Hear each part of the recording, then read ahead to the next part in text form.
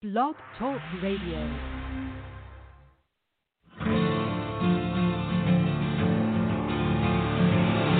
It's time to strap our boots on. This is a perfect day to die. Wipe the blood out of our eyes. In this life there's no surrender, and there's nothing left for us to do. Find the strength to see this through.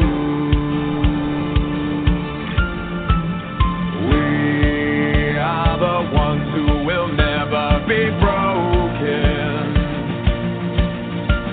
With our final breath, we'll fight to the death. We are soldiers, we are soldiers. Whoa.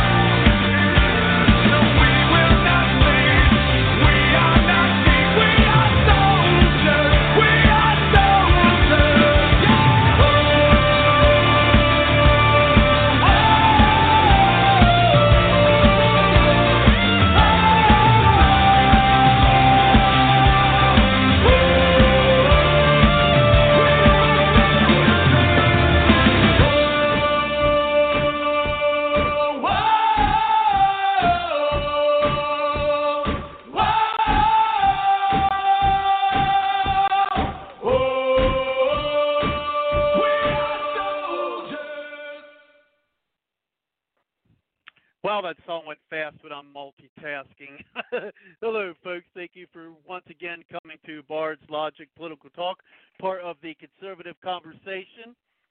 Thank you again for coming to the show, whether it is live now or whether you are listening to the podcast. We're going to have another interesting show, I am sure. So if you'd like to chime in, just give us a call at 347-945-7428. I see we already have a caller in tonight. We'll get you in shortly. Now, one of the things that here on Bards Logic, and there are times when you'll hear things first here and then you'll hear it through other news. First, I was predicting for months that we but Biden was going to pick Kamala Harris as his running mate. And then you've also, I'm sure, heard me say, and we've discussed that it's not really Trump versus Biden campaign. It's actually a Trump versus Harris. And, Kamala Harris is really the person who's going to be the one to be the president of the United States, because even if Biden were to be elected, he wouldn't last a year. And it appears that Harris and Biden have both kind of let the cat out of the bag, so to speak. We've all heard that term before. It looks like they've actually let it out. And so we're going to talk about that. Of course, that's hearing both from and Harris. Them talking about a Harris administration. So here we go. And then also, of course, we're going to talk about that. We're going to talk about something you may or may not have heard of, but I don't know. I haven't heard a lot about it. I just seen an article on our Bards Logic Political Talks website at www.bardslogicpoliticaltalk.com, and I go through Wix, and I have a little bone to pick with them because I can't find a way to.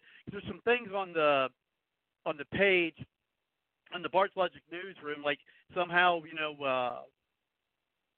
an article from Babylon Bee got on there, and I want to investigate how that, because it's fake news. I mean, I know it's parody, it's supposed to be funny, but I'm not a big fan of that kind of stuff, on there. I guess every once in a while, but not really. But anyway, now I want to try to get a hold of them but I have no email address for customer service. I have no telephone number, at least none I can find. And so, I might have to change the website.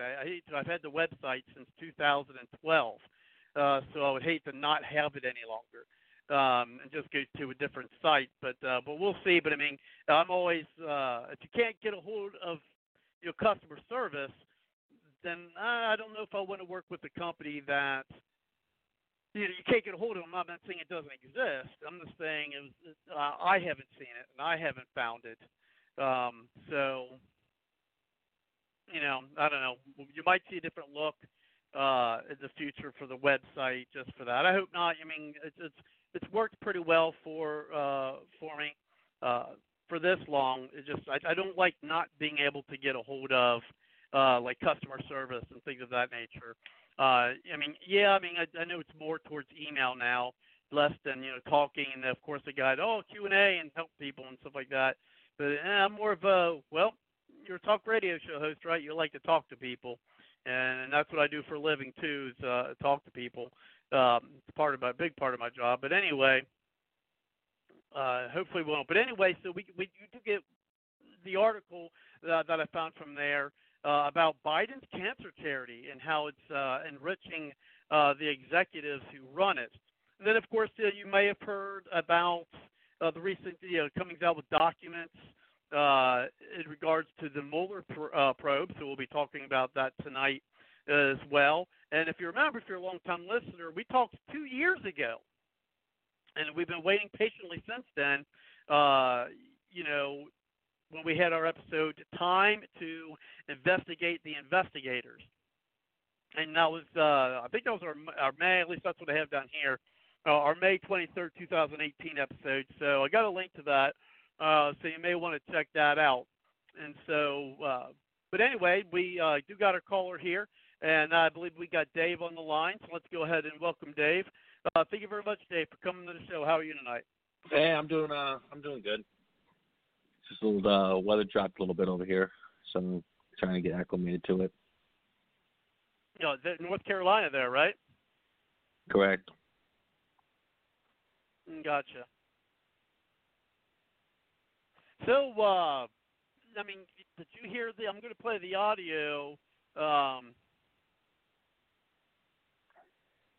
have you heard anything, have you heard that either Biden or Harris talk about the Harris administration?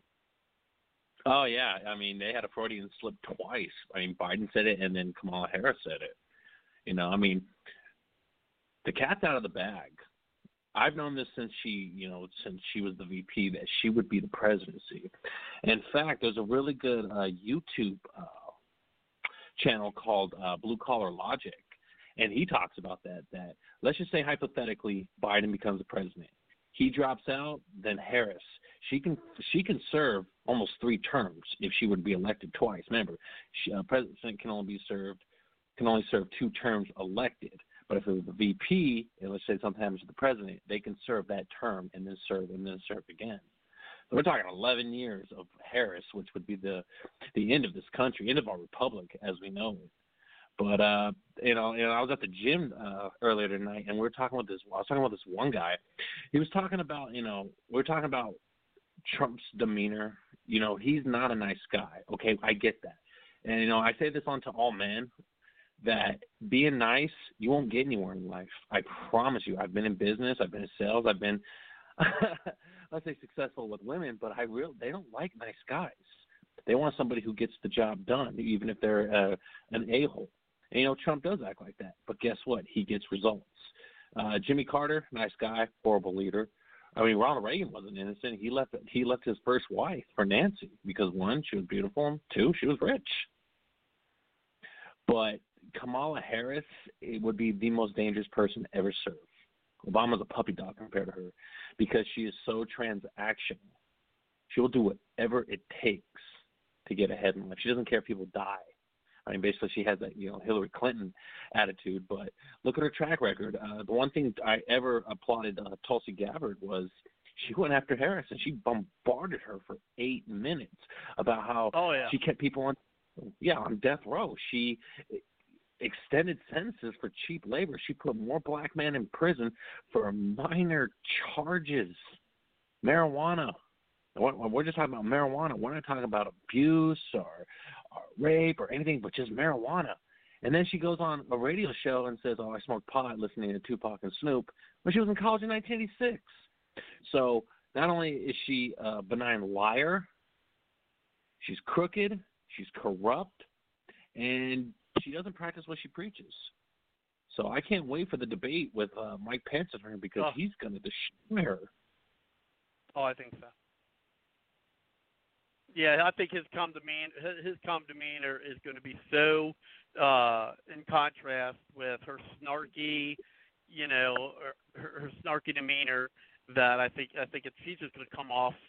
Frankly, I think she's just going to come off as a bitch. In there. I mean, frankly, I do. I think she's going to come off. I think she's going to come off as a bitch. But. Yeah, I'm looking forward to that one too, and of course, looking forward to the Biden debate, as well, But here's a scary thought. So let's say here's a scenario I can see, as well as she was to get elected. See what I mean? We're already but here's another scary thought. What if she becomes the president and she gets to pick who her vice president is? Through my understanding of it. And I'm thinking, well, what if she goes, this person should have been the United States, the president of the United States in 2016.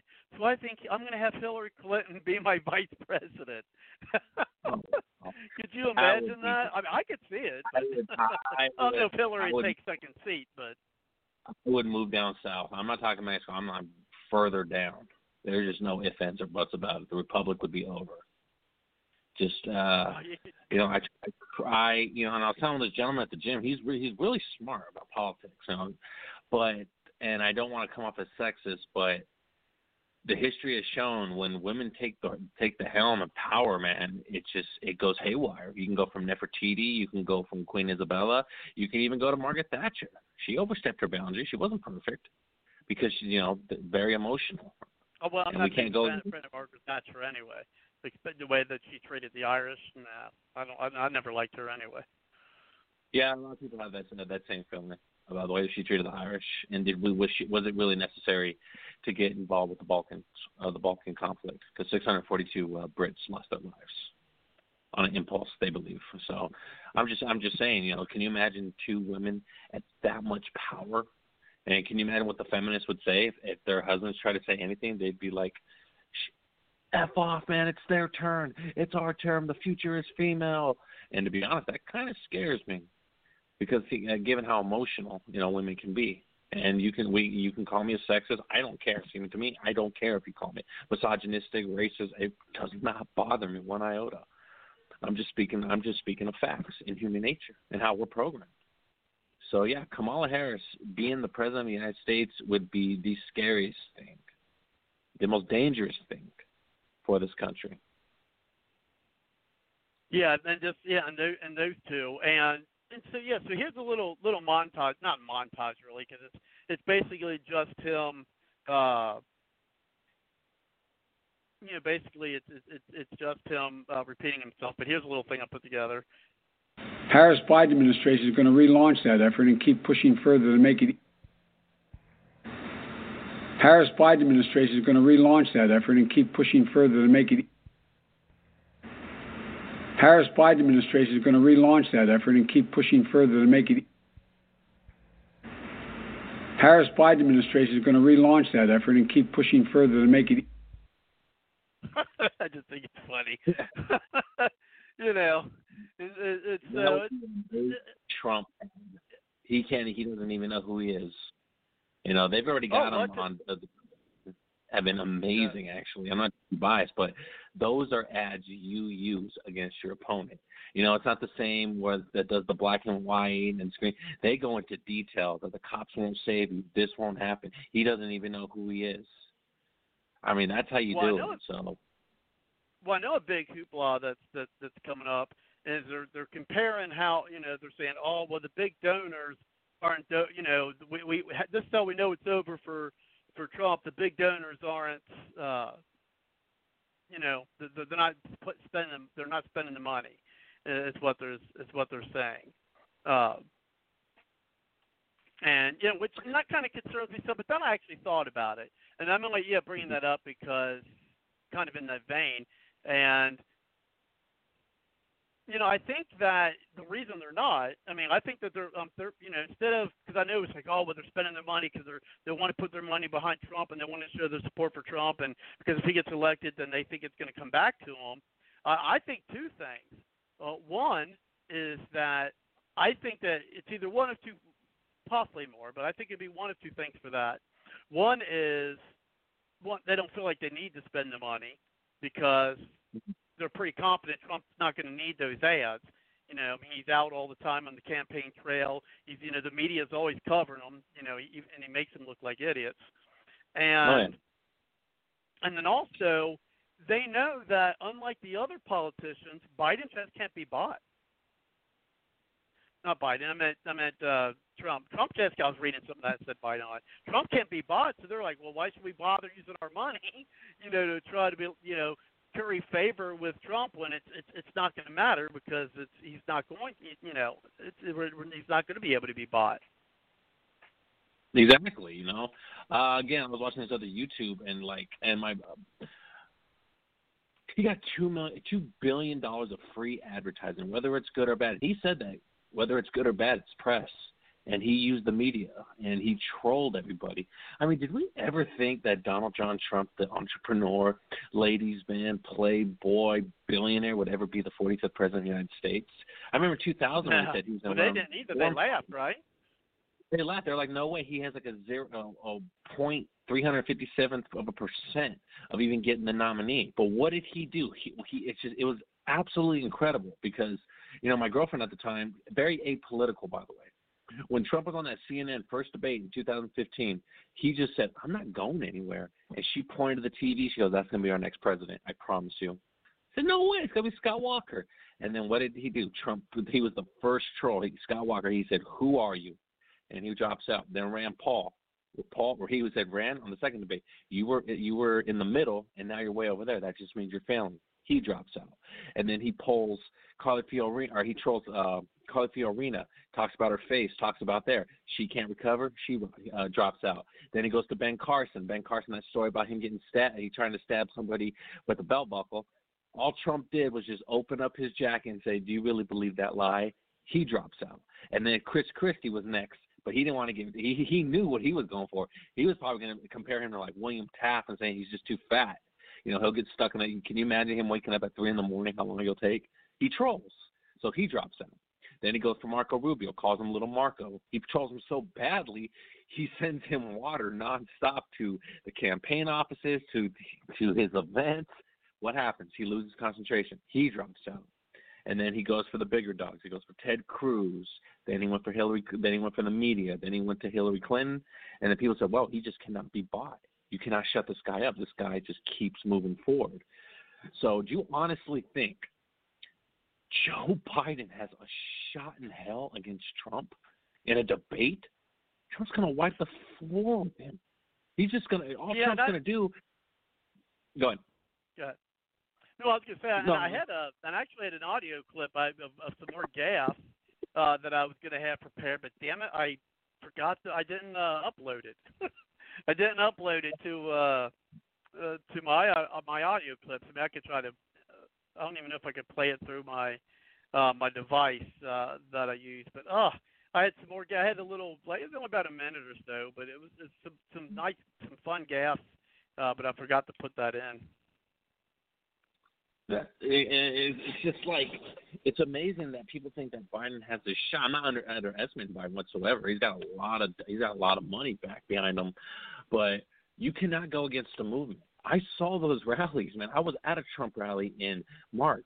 It was insane. I was like, oh my God, the parking lot. Oh yeah, I went to a bunch of them. Yeah, I mean, the energy is just positive. It's about, how great our country is and we can make it better for everyone, the low unemployment, the roaring economy. And then you go to a Biden rally, if it is a rally, and all he talks about is just how bad Trump is. I'm like, okay, what are you going to do different? You keep talking about how bad he is. And that's why I asked everybody else, what do you have against him? He goes, oh, he's not a nice guy. He's not a moral man. And you think JFK was a moral man? Are you serious? He cheated on him with Marilyn Monroe and dozens of other women. He appoints his brother the attorney general. He was a moral man. You think Dr. King was a moral man? His wife even said, yes, he had affairs. I only saw him 10 hours a month. He plagiarized his PhD. Hey, but you know what? He changed the world. Gandhi, I'm not even going to go into Gandhi. It's disgusting, but you know how I regard him now. I can go on and on with different presidents. Man, I go from Abraham Lincoln, Ronald Reagan, Bill Clinton. Well, yeah, Abraham Lincoln was not the good. Yeah, Abraham Lincoln was not the good guy that everyone thought he was. That's for certain. Our Teddy Roosevelt. Holy crap! Teddy Roosevelt used his presidency as a kingdomship, basically. He did a lot of bad things, but yet we regard him as, he was for the fighting man, the working man. And Trump, yeah, he had affairs. I'm pretty sure he's had massive orgies with beautiful women from all over the world. He cheated on both of his wives. We're not perfect. We're by no stretch of imagination am I excusing this, but he's also a man too. He's not infallible. So I'm tired of saying, go ahead.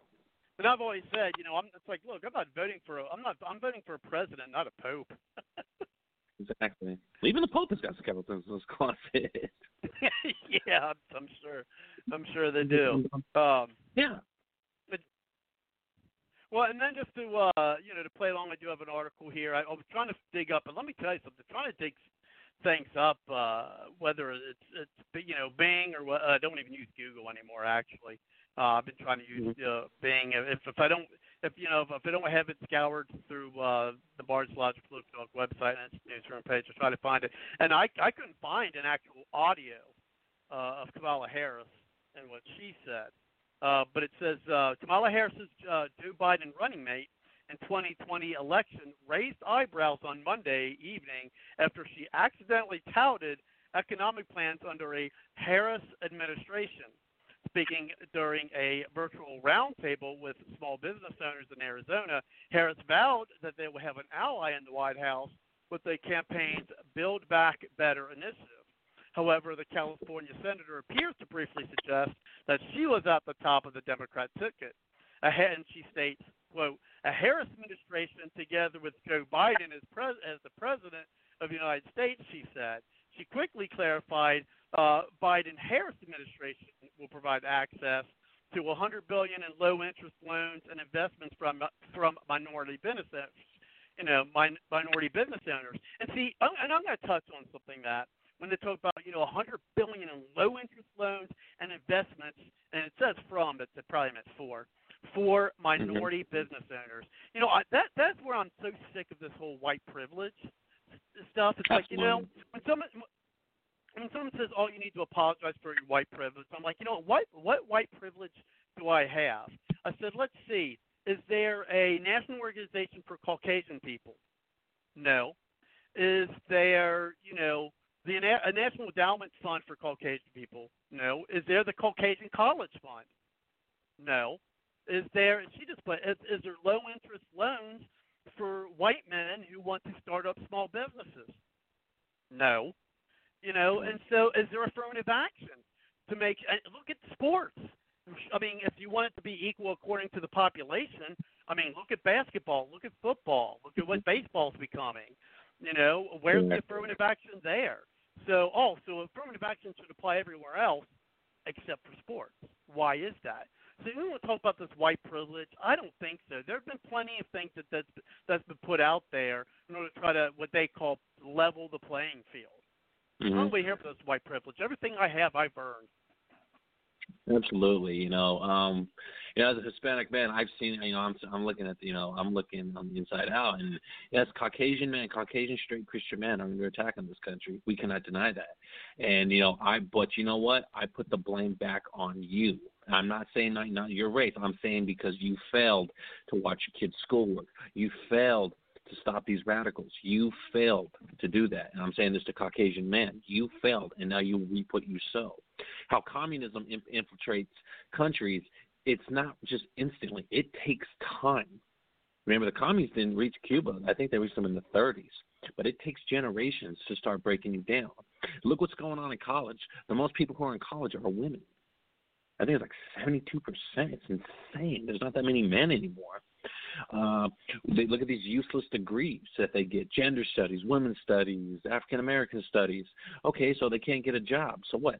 Then they become bitter, they become angry, and they're like, okay, yeah, I will vote for bigger government. I will look for that. I will look for the scapegoat. And this is what's going on.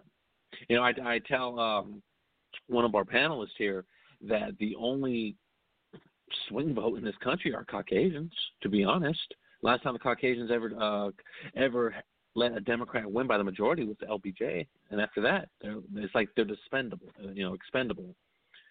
And the problem with conservatives is that they don't address the elephant in the room. And I do. I would say we have to look at the elephant in the room, and that, my friend, is the demographics of the country. It's rapidly changing. Now, if you slowly move, towards a different demographic by keeping the values, there's nothing wrong. But if you drastically change the demographics, you can have, it will bring on a disaster. Case in point, Dallas County, Texas, at one time elected Ronald Reagan with 98% of the vote. Dallas County, Texas elected Ronald Reagan in 84 with 98% of the vote. Dallas County is now blue. Ronald Reagan won California in a landslide 80-84. George Herbert Walker, the last Republican to win California, won it in a landslide in 88. But because of the changing demographics and, I would say more so liberal white women, because men are, 85% of men are blue-pilled and beta, so to speak. So, the ideology of, of this privilege is taken over.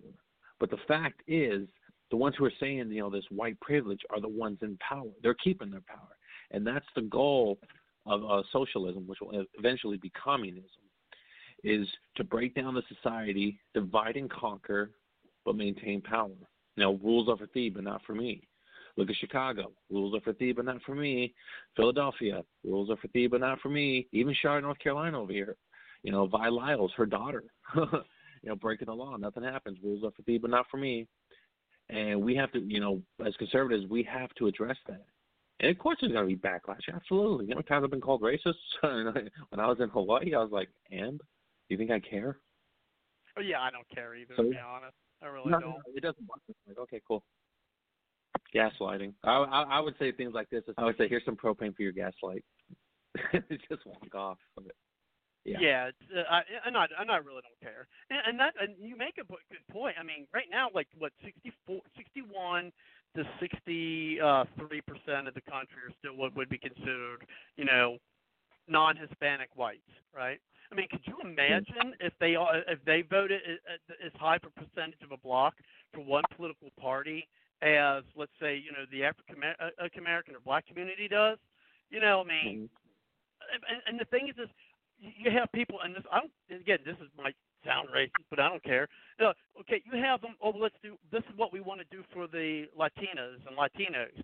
This is what we want to do for, the Black community. This is what we want to do for women. This is what we want to do for the gay community. You never hear anything about what can we do for the white community. What are we going to do for the white community? They never, as you said, they want us to vote for them, and pretty much. Unfortunately, we have to because there's really not any alternative party. And I got a funny thing. A funny update. I got an email. Now I'll talk about it. I'm going to try to find this funny email that I got, and it was from someone. That Nathan guy used to come on to the show, and we had kind of a falling out. But he didn't say it was me, but I think it was referring to me, and I'm going to try to find that email on what he said in an email to somebody, and I'll see if I can find that and put it on there. But anyway, but there's no real they don't. I mean, there's nothing that say, oh, we're going to try to do this for white males. I mean, it's nothing. But I mean, if all the white men said, look, tired of being overlooked all the time. And then you guys are always wanting to pander to all these different groups, but you never want to do anything to, for us for whatever reason that is.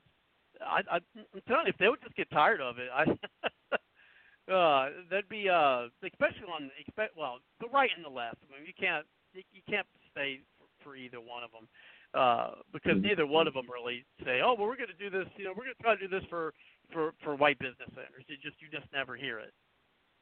No, and we shouldn't hear that. We shouldn't. I don't believe in race-based, businesses and all that. Like I was watching TV, I guess it was, I forgot what company it was, but we're dedicated to putting $5 million in helping Black businesses. Like, you guys ever hear of the Civil Rights Act?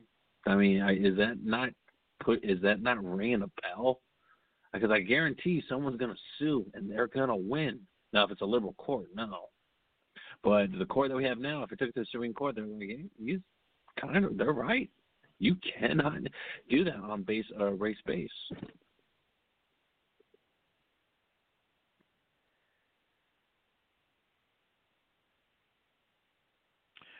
Gotcha. And so, here it is. It's and I'm not saying. I mean, I don't really want to do anything anyway. I'd want to rely on the government as least as possible. But what I've got, but it's just a point really for me to make that, they never do. So, and I got Kelly on the line. Kelly, we'll get to here, but here's that email. I'm not going to read the whole thing, but it says, and I think there was referring to myself. It says, I agree with your disagreement with somebody else. It says, but what can we do when citizens with a microphone and a keyboard think they are a bully god with an opinion and have not read the Constitution?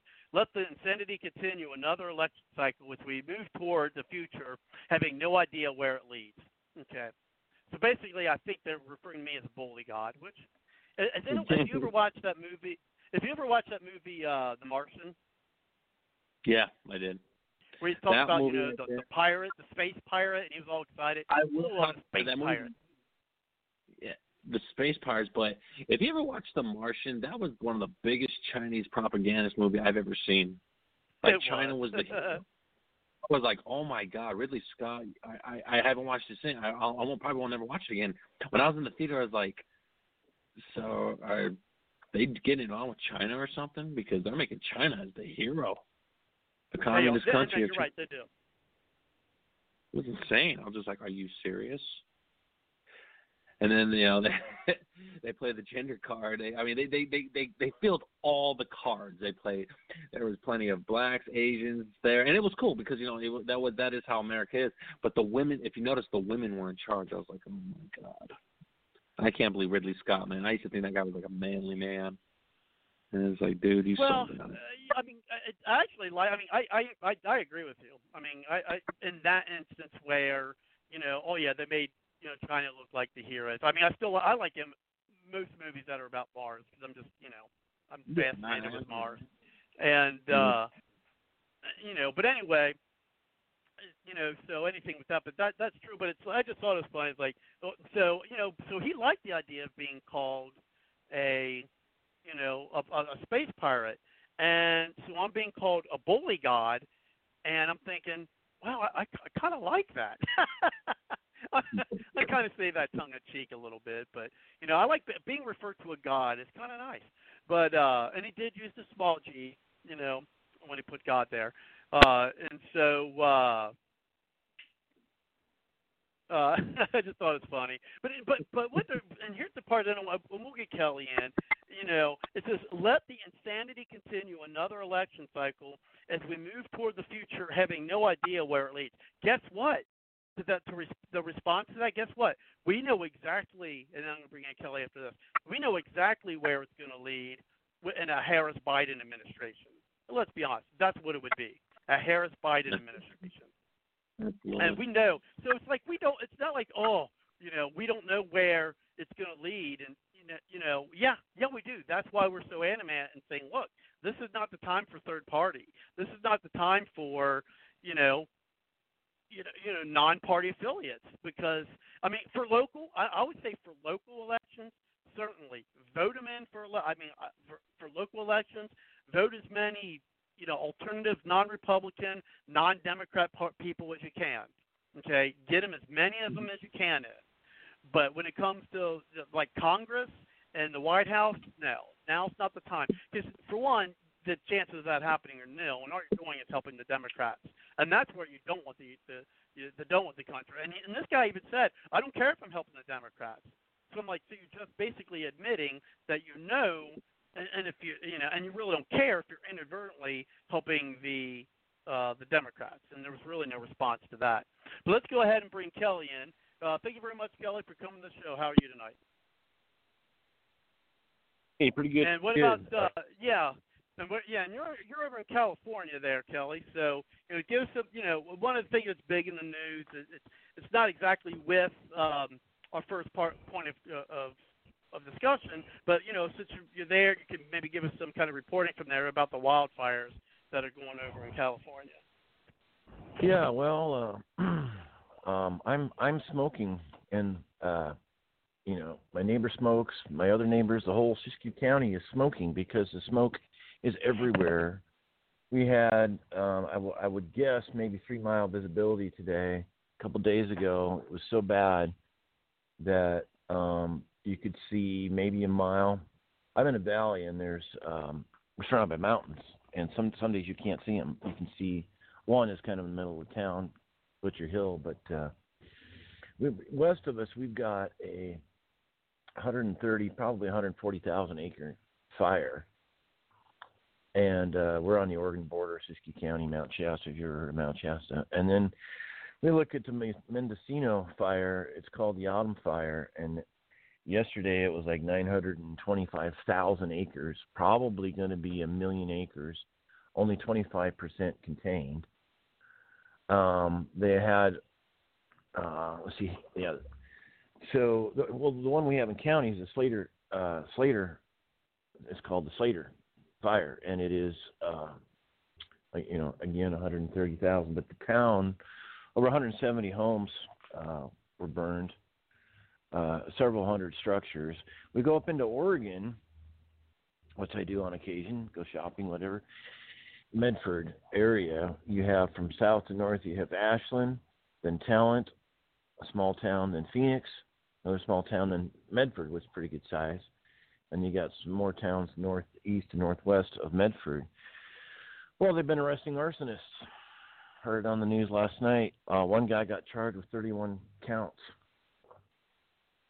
and he's probably going to be in jail the rest of his life. And there's been people dying from this. A grandmother and her granddaughter died trying to escape. Heard a personal story today through the grapevine when some knuckleheads southeast of Medford took an old used car. They put a propane tank on top. They started it on fire. Some locals saw it right away. They got the license plate of the getaway car. So they set this car on fire, hoping this propane would explode.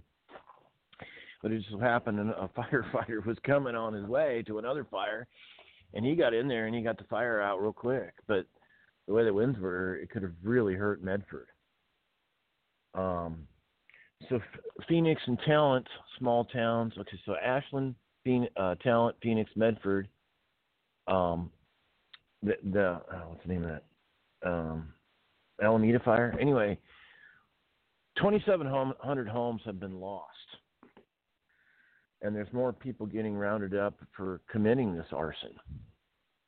I mean, it's just terrible. I'm trying to escape to the Midwest for a week. I mean, even my son, his lungs are kind of bothering him. I got him a filter. I got me a filter, an air purifier.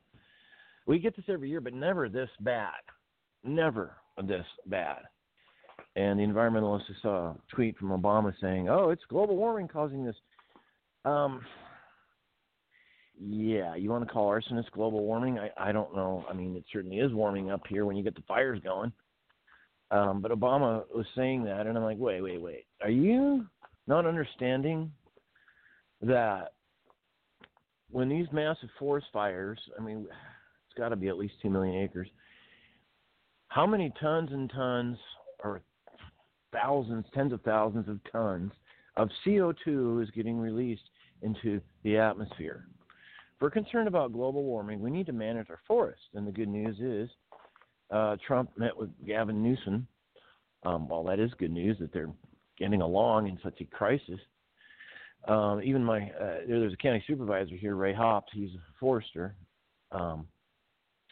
was at this meeting in Sacramento, and they are reconsidering federal and state cooperation to manage the forest much better than they have been. It's ridiculous how difficult it is to get a logging permit. If we used to have fire safe areas where they cut a strip, so the 200-yard strip to prevent the forest fires from jumping, and more manageable. We used to have all sorts of Forest Service roads all over for logging, and they blocked them off so you can't get access. I mean, this is really it's disgusting what's going on, because somebody made a willful choice 10, 20 years ago, and now we have this mess. Combine it with arsonists. Oh, by the way, Ashland got hit just a little bit, but not much. But it's a very, very liberal town. Talent, Phoenix, conservative. Medford, conservative. The towns northwest of Medford, conservative. Happy Camp here, conservative. Of course, local Wairika residents where I live, they're wondering, are we next? I mean, I asked that question last year. Yes, people do stupid things, and they mow their lawn, start a spark, and then start a fire, things like this, carelessness. But this year, it's out of control with the arsonists. And I heard another story. Somebody saw an arsonist, and they shot him just enough to catch him. Oh, wow. Wow. This is getting this. I do not understand the level of hatred here, and the complete inconsideration of others. So, as this progresses, I'll be able to compile a list of arsonists that went to jail. What are their associations? You can probably guess. Why? I mean, they're going to spend the rest of their lives in jail. I mean, even if they get out, interview. Tell me about your criminal record. Well, I was attending a peaceful protest, and a peaceful brick went into a building, and then a peaceful fire started out. Oh, really? So you were convicted. Was it a peaceful trial? Yes, it was a peaceful trial.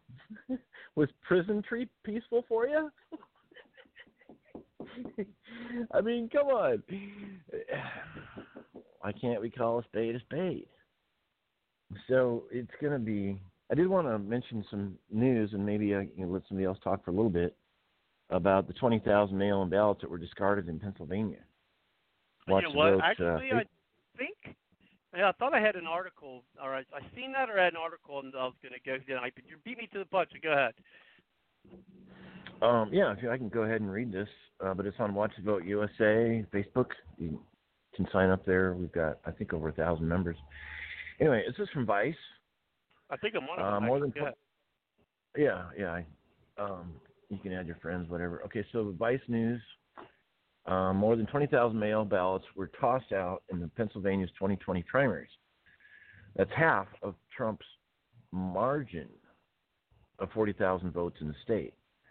As in, he had a margin in 2016 of 40,000 votes, but the 20,000 are cast out were half of his margin compared to 2016. Okay, so let's read this by Cameron Joseph just on the 15th here, yesterday. Pennsylvania, this has a good analysis. It has just basically the facts, and then it has some interesting analysis at the end. So here we go. Pennsylvania officials rejected more than 20,000 mail ballots cast during its 2020 primaries, according to newly released numbers, a number that's almost half of President Trump's total 2016 win margin in the state 4 years ago. Mm-hmm. The numbers from the Pennsylvania Department of State, first reported by NBC Philadelphia, showed that fully 18,000 votes were tossed out because they didn't arrive at election offices by Election Day. Another 2,000 more voters had their ballots disqualified because they forgot to sign their ballot envelopes, a legal requirement, while 7,000 were marked as undeliverable by the post office. Undeliverable. The state canceled nearly 40,000 total ballots, but a good chunk of people whose mail ballots were canceled were likely able to vote anyway. Roughly 6,000 had their ballots replaced, and another 6,000 had the label canceled. Those voters likely were able to vote in person. These numbers are a major concern for voting rights activists and Democrats, especially the rejected late votes. Pennsylvania, like many other key swing states, don't count votes unless they've been delivered by the end of Election Day, but its deadline for when voters can request a ballot is late enough to be unrealistic under the best circumstances. On top of that, major slowdown from the U.S. Postal Service means that voters could be delayed, though no fault of the voter, potentially disenfranchising them. This is the first time that Pennsylvania has allowed no excuse mail voting during a presidential election. And because of the coronavirus, officials are expecting a massive surge in mail voting.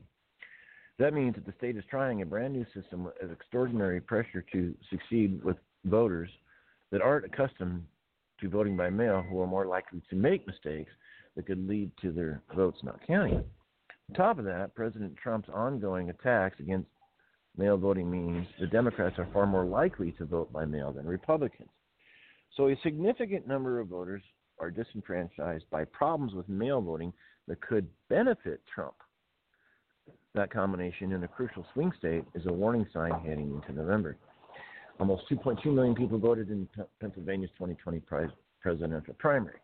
Just over one-third the 6.2 million people who voted in the state's 2016 presidential election. And the same percentage of voters' ballots, if the same percentage of voters' ballots are rejected as a primary, and November turnout is similar to 4 years ago, almost 50,000 ballots could be rejected for being late or for voters' technical errors, more than Trump's 2016 margin in the state. So that's the end of the article. I did notice somewhere else in my research that Pennsylvania in the primaries, an awful lot of Republicans hand-delivered their ballots or a ballot drop box. So it was more than, I think it was 60% of the Republicans in the primaries just said, hey, you know what, I don't trust the mail. So they hand-delivered it. Yeah, that's what a guy that I talk with sometimes do that, or has suggested that. Mm-hmm. So what's going to happen is, according to this article, and it makes sense, that if the Democrats in Pennsylvania say, hey, you know what, we're going to go ahead and do vote by mail because we trust it, and the Republicans being, no, I know how not in this lifetime, we're going to go and hand-deliver it.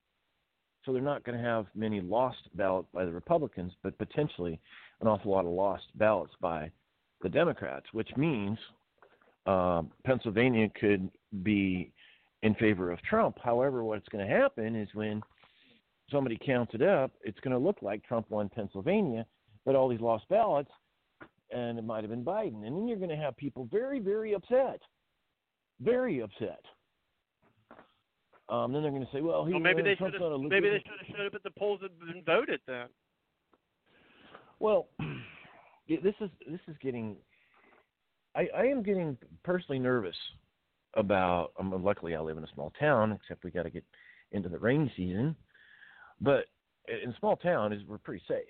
There's an awful lot of people moving from the Bay Area up here, double more than normal, says our local agent, real estate agent.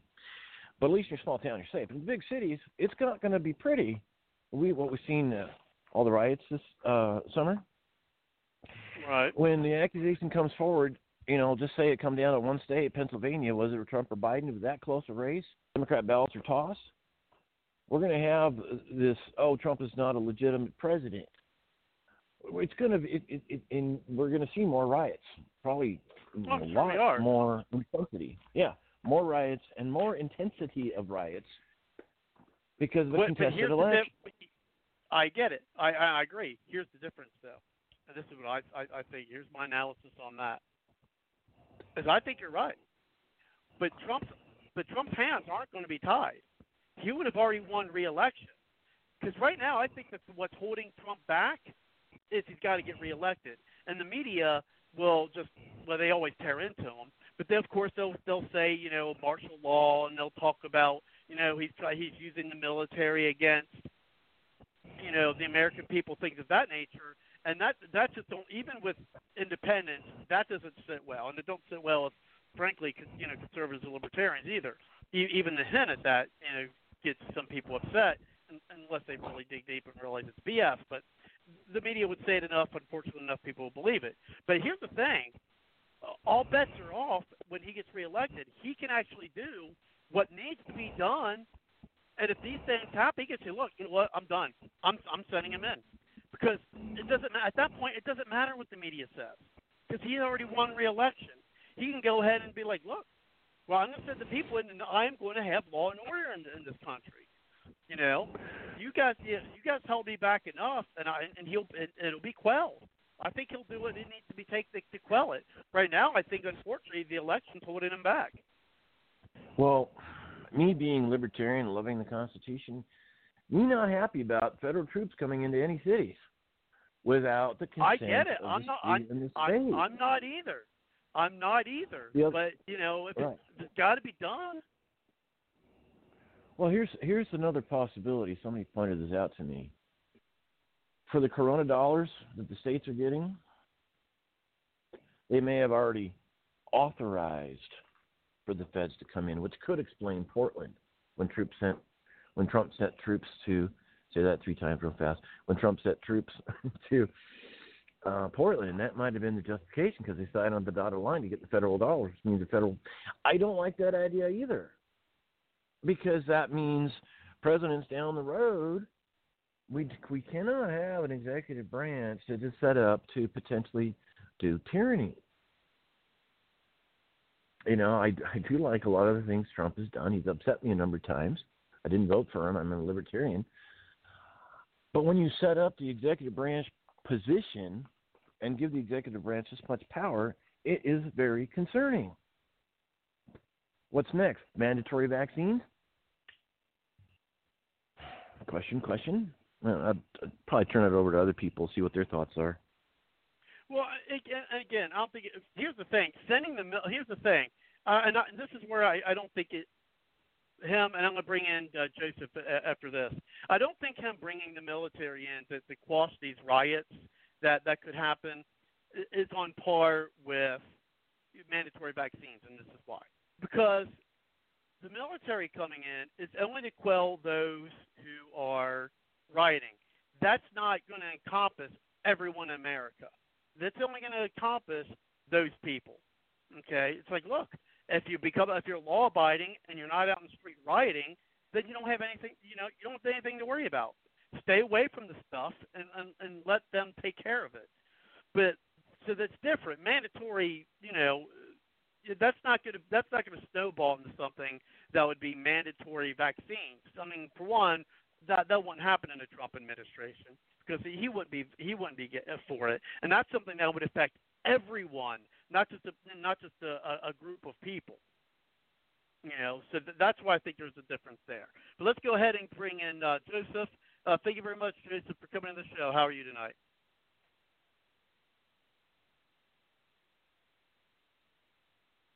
While we're waiting for Joseph here, I want to throw a thought. Okay, so we have a strong federal government, way too strong, way too big, federal troops in cities. Do you remember back when Clinton ordered the sheriffs and the local police to go confiscate guns, and then two brave men stepped forward, Mr. Prince and Mr. Sheriff Mack, Sheriff Prince and Sheriff Mack, and that's when the Supreme Court said, no, the federal government cannot reach into states like this without the consent of the state. But Clinton tried gun confiscation. I met Sheriff Mack, introduced him at a rally once. He stood up for the Constitution. So what is the limit of the federal government power? It's just, I mean, we always say things like, and I've heard this before, well, we're not going to do that. And I reminded the county supervisors here, I said, look, I know you may not, but what about your replacement? You put this law on the books, the county ordinance, you're telling me we're not going to do it, but when the people replace you in 5-10 years, they can do it because you set it up. Well, let me tell you this. Okay, if there's people in the street burning and looting and destroying things, then and if the local government isn't going to stop them, what recourse is there? Do you think it'd be better if the militias? Who knows? Maybe if the states have their own, not a state militia. Let's say there's militia groups inside. I mean, are those the ones we turn to? I guess. Hopefully, yeah. We dropped up. Man, I'm getting a text. Maybe that's Joseph there. Yeah, he's having. Okay, he said he'll call back. But yeah, I mean, what I'm stating is that. If you have all these riots as you think might happen, there's a lot of people who think that might happen if Trump gets elected. But with what Rush Limbaugh said today, the consequences of him not getting elected are far worse.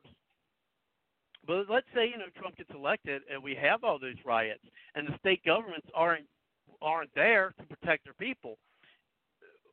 Would it be whose responsibility would it be then? Would it be the people who, in their neighborhoods who, have guns? Should they go out and start shooting rioters? Should they start going out and shooting looters? If a state has, a militia in there that's not a state-run militia, to say it's a militia group, should they get together and start firing on the looters and firing on or trying to arrest and detaining the looters and the rioters? Who's going to do it?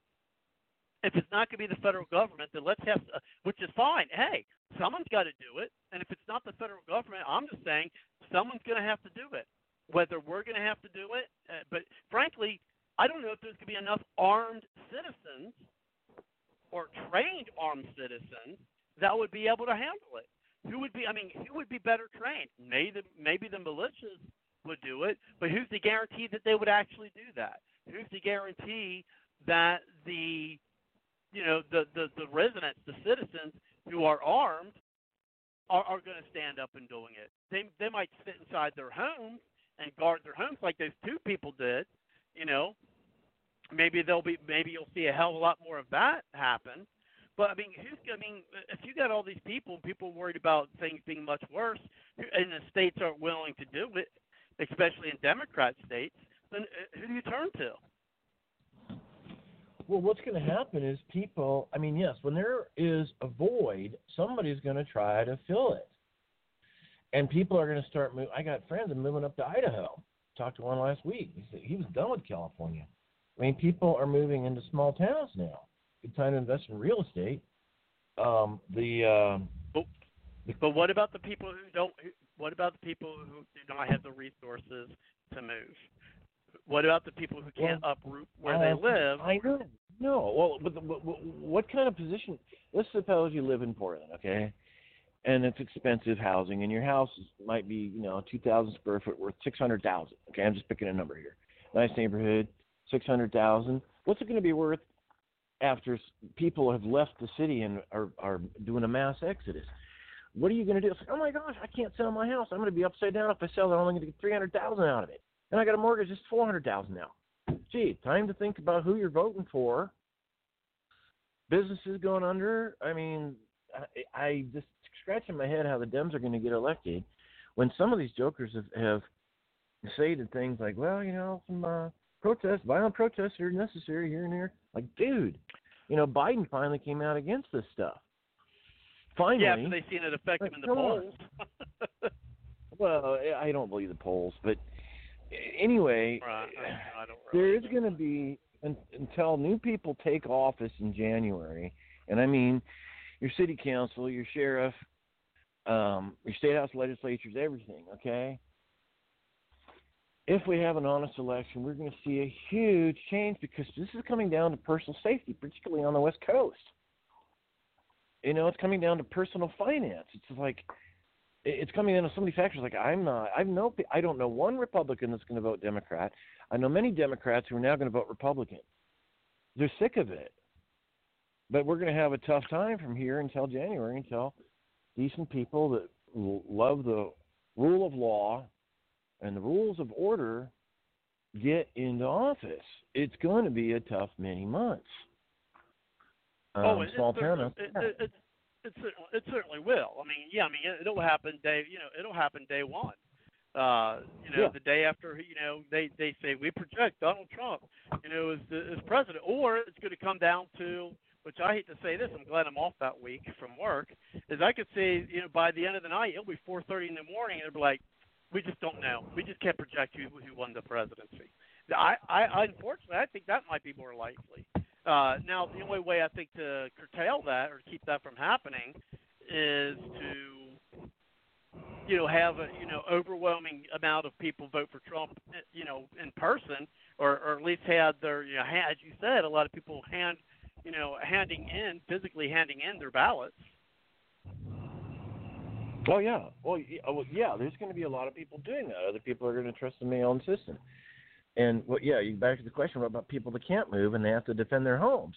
Well, they're going to move to a state where they can do this because the McCloskeys, Mark and Patricia McCloskey, mm-hmm. who defended their home because these people trespassed and broke down the gate and all that stuff. Well, the district attorney, who is highly Democrat in that town, she might get reelected, but she issued a warrant to grab their guns, and they began to press charges. The Missouri State Attorney General stepped in and said, "You are dismissing these charges, and you are giving their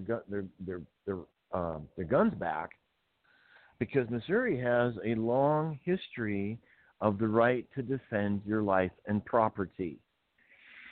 But what are they going to do? Because they look rich. They bought a house that nobody ever wanted, and they spent years fixing it up, beautiful house. But so California's like, you know what? Hearing the story about the McCloskeys, I'm going to move to Missouri. I'm going to move to Texas. Like, my sister lived in Austin. They were getting like, oh gosh, what was it? 120 people a week were moving into Austin, and a lot of them were Californians because they're like, I'm tired of this. So you're going to see blue states getting more blue and having economic desperate times. I mean, if they want to believe in these kinds of things, it's brought us here and it's going to get us even worse. People that can move will. People that can't are going to have to defend themselves. I mean, I dread living in Land Park, Sacramento, which is really wealthy, but it's next to Oak Park, which is teeny tiny lots, and it's basically very low income and very frightening. What do these people do? It's a mess. So do you bring in the National Guard? You're going to have to restore order. The state National Guard. Otherwise, the militia. There's FBI did this report years ago. There's over 500 militia groups across the country. I call these people the roll your own roll your own, take things into your own hands. The militia was orderly. It was public. When they had the militia from the state regulations on militia, they turned it into the National Guard in 1906. But people are going to do this, and there's a lot of people going to get killed if we have a chaotic election and more fires. I'm here when we had a Justice for George Floyd rally here in our park.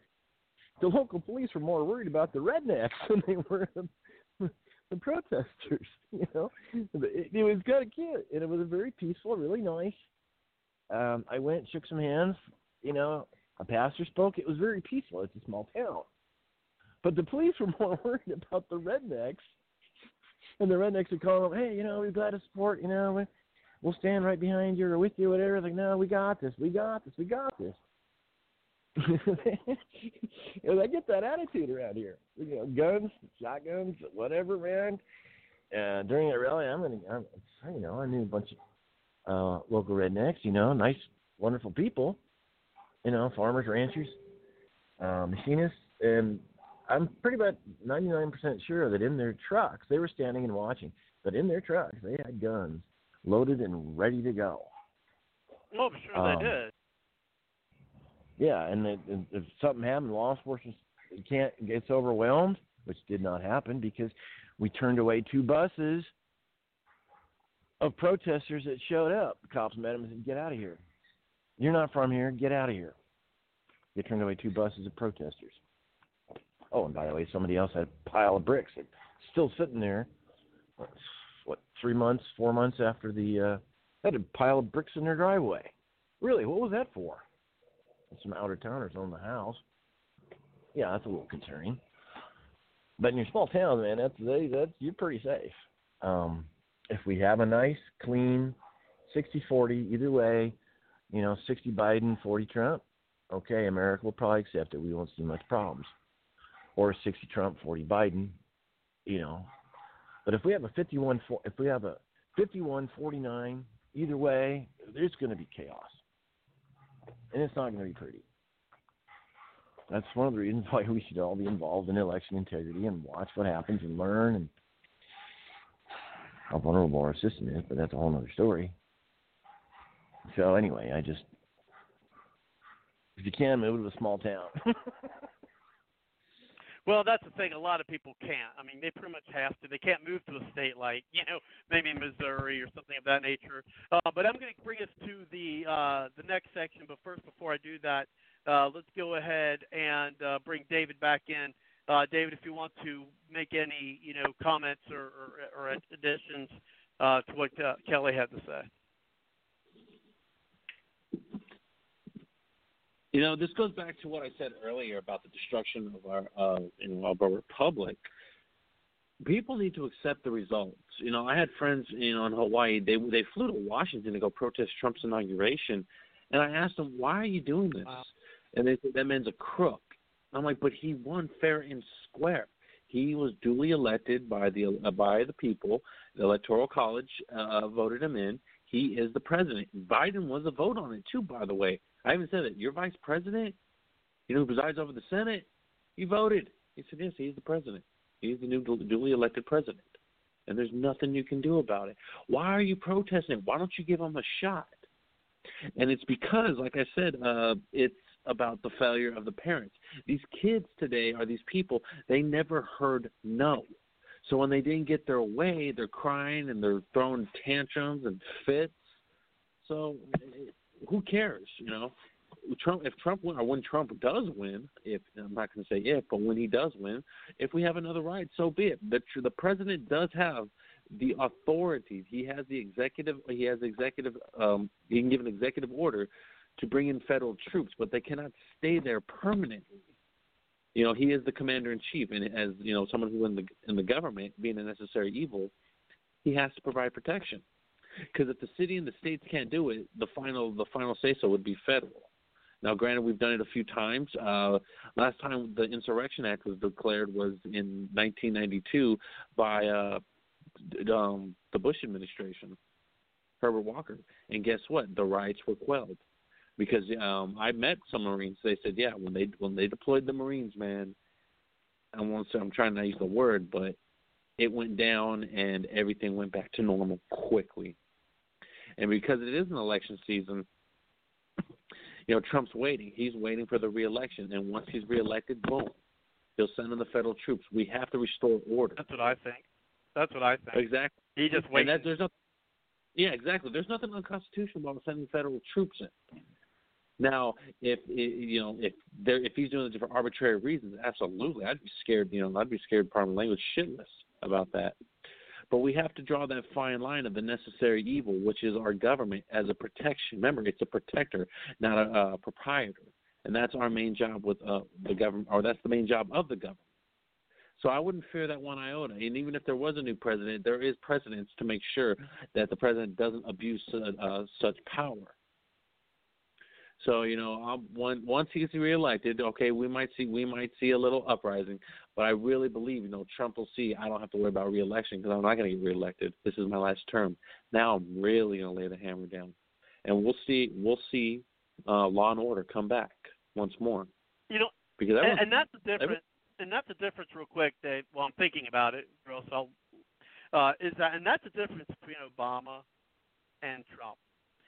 Is that, remember when Obama told Medvedev that he would have more flexibility after the election when he's talking about negotiating a missile shield? When they're talking about, I think it was with a missile shield in Poland. I think they're talking about. And he leans over and says, I'll have more flexibility, after the election. So he's got more flexibility caring about, and that's what I find out so ironic about this whole Russia thing, right? Mm-hmm. Is that he says this to Medvedev, and using, when I get elected, I can help you out.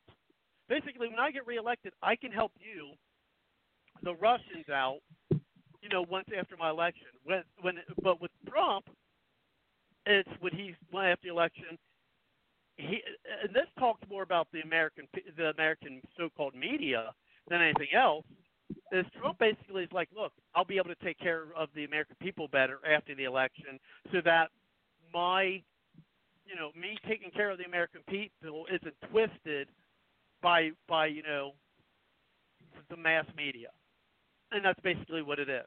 So when I say that it's actually the alphabet media, which is the enemy of the state, the enemy of the people, I mean it.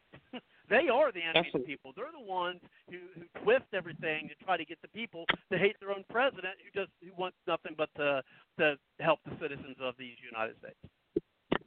Absolutely. It's refreshing that we have a president who loves his country and he loves his people. We haven't had that since Reagan, JFK, Eisenhower. Those are presidents. They loved their country, they loved their people, and they're willing to bend. They're willing to do whatever it takes to help them.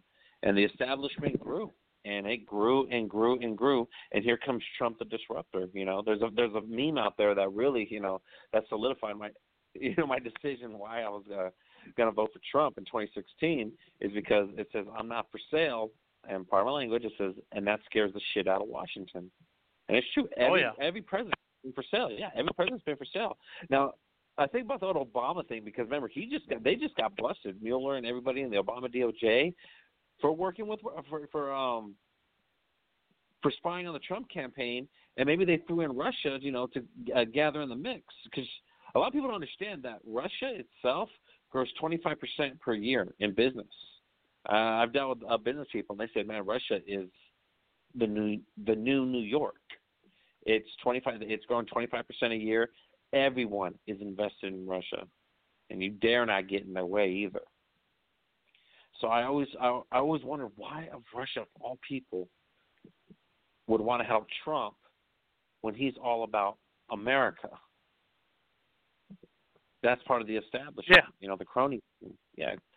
So that's just my 2 cents. That's just my 2 cents on that.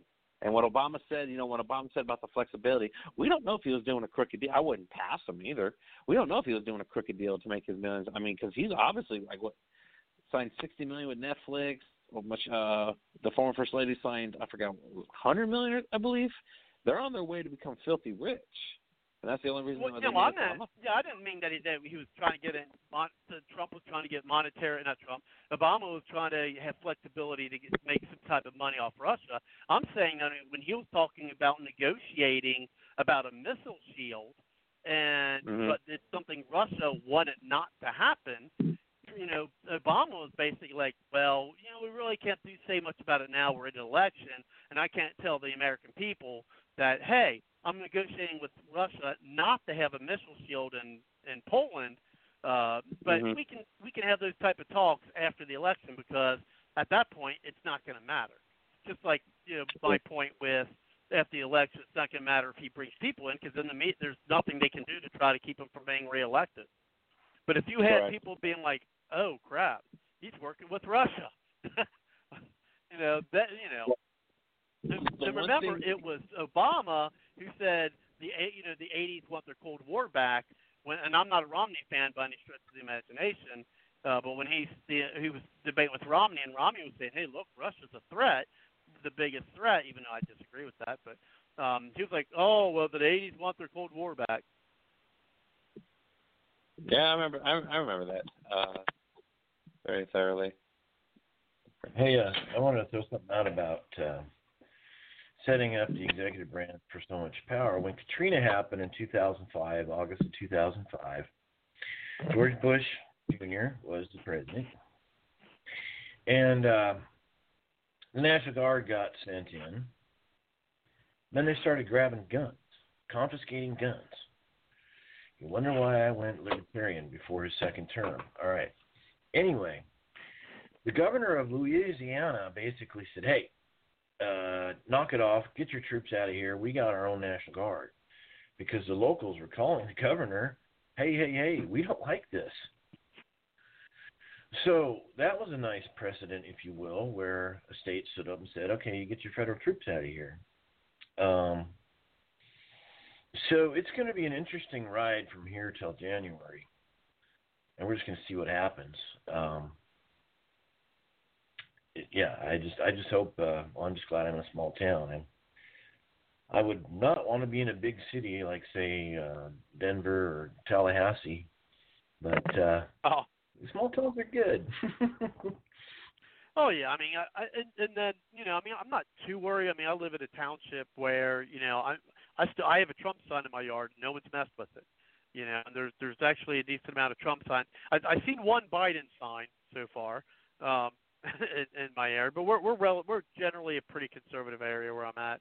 Now, outside of that, the surrounding areas, there's not. So I don't know if they got many Biden signs. I know in Indiana, when I've gone to Indiana, there's no doubt Indiana's going for Trump. I mean, that's no really surprise, to be honest. But anyway, let's go ahead and bring in our second topic, which is something you may or may not have heard of. But again, this article I'm gleaning from the Bards Logic website at www.bardslogicpoliticaltalk.com, and you can get the articles and videos and audio from here. This one is Biden's cancer charity caught funneling millions to executives. So over 65% of the Biden Cancer Initiative's money went into staffers' pockets.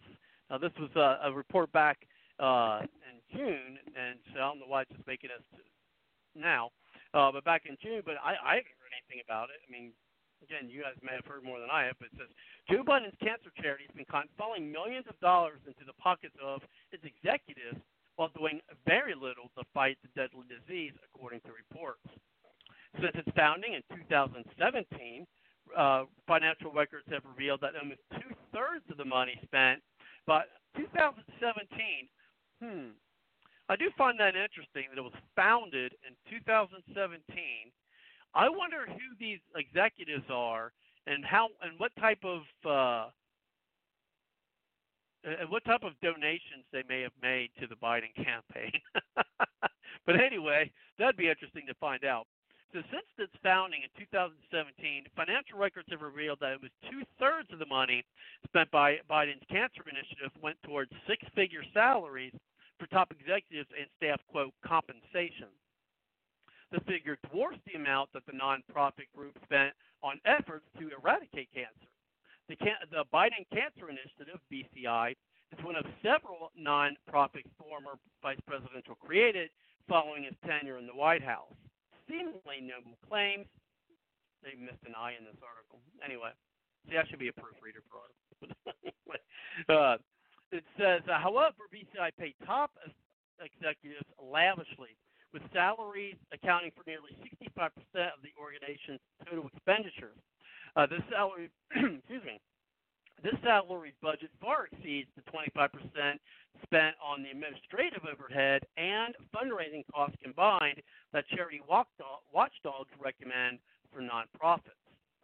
Since the nonprofit raised and spent $4.8 million over its 2 years in operation in 2000 and 2018, tax forms show, according to Washington Free Beacon. Slightly more than $3 million of that amount went to salaries, compensation, and benefits. At the same time, the group spent just $1.7 million on all its other expenses. A bulk of this cash, $740,000, was poured into conferences, conventions, and meetings. It did not cut a single grant. Interesting. It did not cut a single grant to any other group or foundation during its 2-year run. An analysis of nonprofits by Charity Navigator, which rates charities for effectiveness, found that mid to large-sized nonprofits paid their chief executives on average $126,000 per year. Far less initiative paid its president, Greg Simon. Simon pocketed $224,539 in 2017 and $429,850 in 2018. Charity Navigator's primary criterion for rating charities is whether they, quote, spent at least 75% of their expenses directly on their programs. The Biden Cancer Group's financial disclosures may raise new questions about whether the presumptive Democrat, this is back in June, so it says, whether the presumptive Democrat nominee allowed associates to profit off their access to him. Before going on to receive six-figure salaries from the Biden Cancer Initiative, Simon and the initiative's vice president, Danielle Carnival, previously worked for the Obama administration Cancer Moonshot Program. Biden's son, Hunter Biden, received $50,000 a month to sit on the board of a Ukrainian energy company, Burisma, despite a lack of qualifications. James Biden, Joe Biden's brother, joined a construction firm in 2010 that later won a $1.5 billion contract to build homes in Iraq while Biden oversaw Iraq policy. Biden's presidential campaign has been plagued with questions about Hunter's and James' financial activities. Simon was the only one of several highly paid Biden Cancer Initiative executives.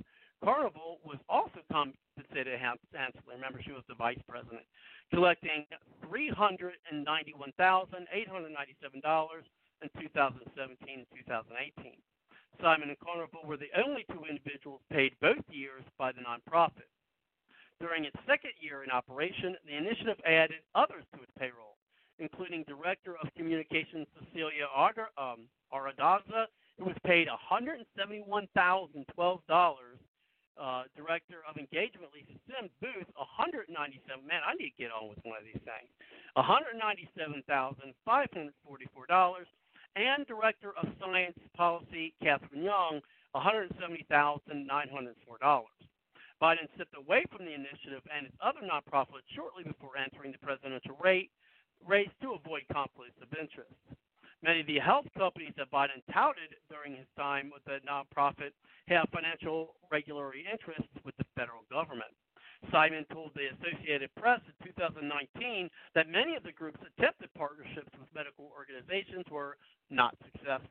Quote, the Biden Cancer Initiative was launched to continue the agenda of the Cancer Moonshot Program, which President Obama created toward the end of his second term in hopes of accelerating research in the field. Biden, whose son Beau died from the disease, led the program with Simon's help. The nonprofit operated primarily through indirect money pledges from 57 partnerships, which include drug and health insurance companies.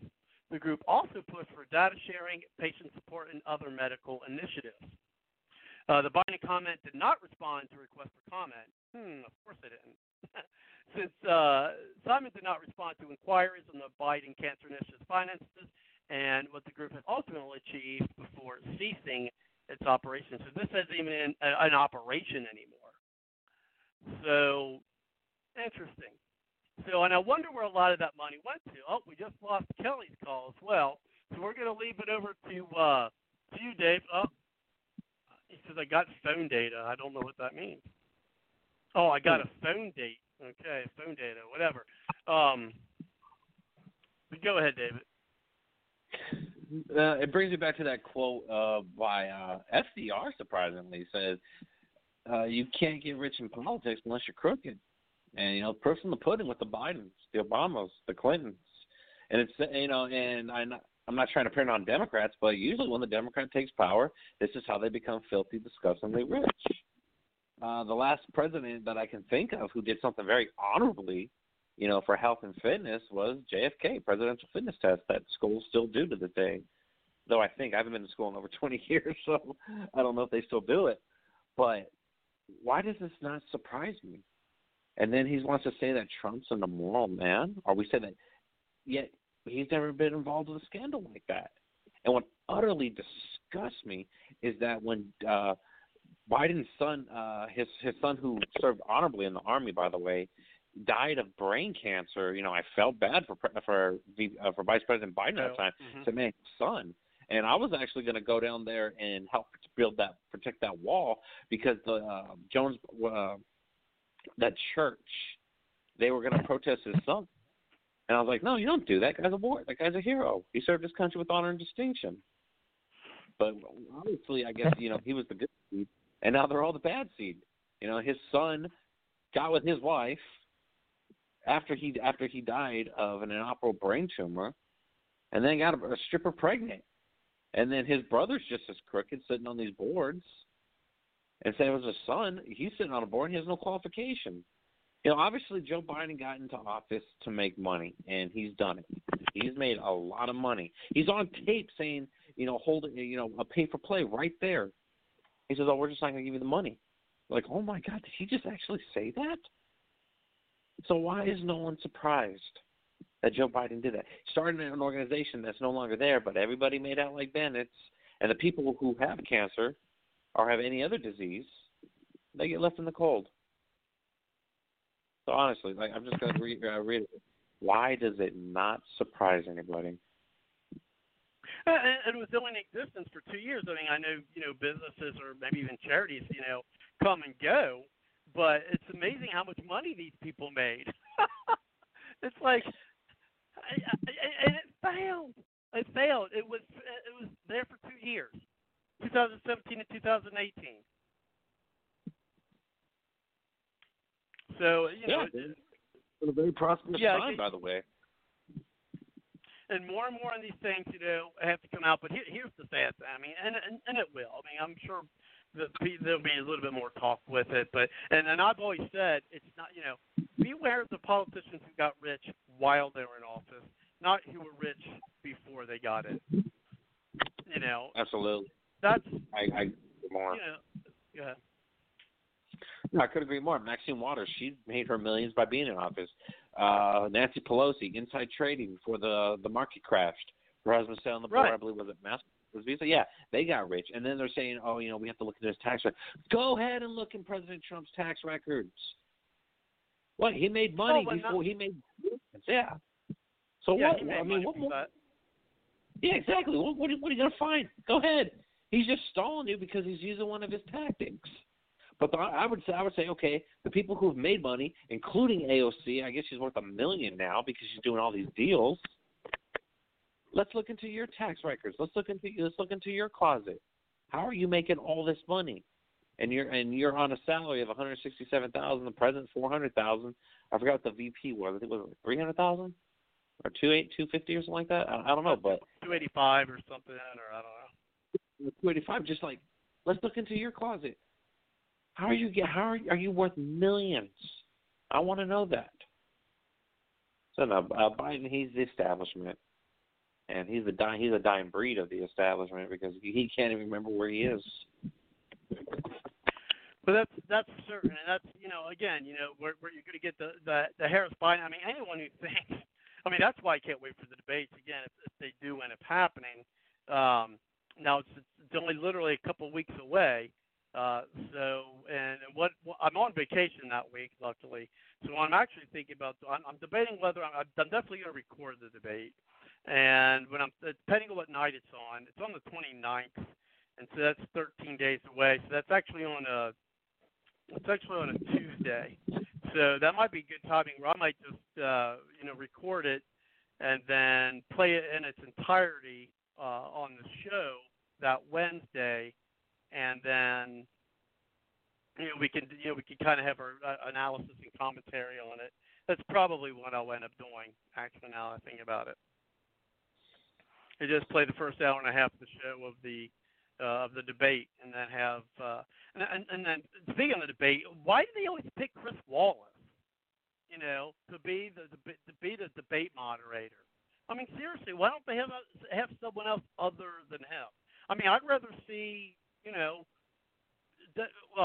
the I'd rather. Oh gosh, I'm having a brain freeze of what his name is. Joe Rogan. Who?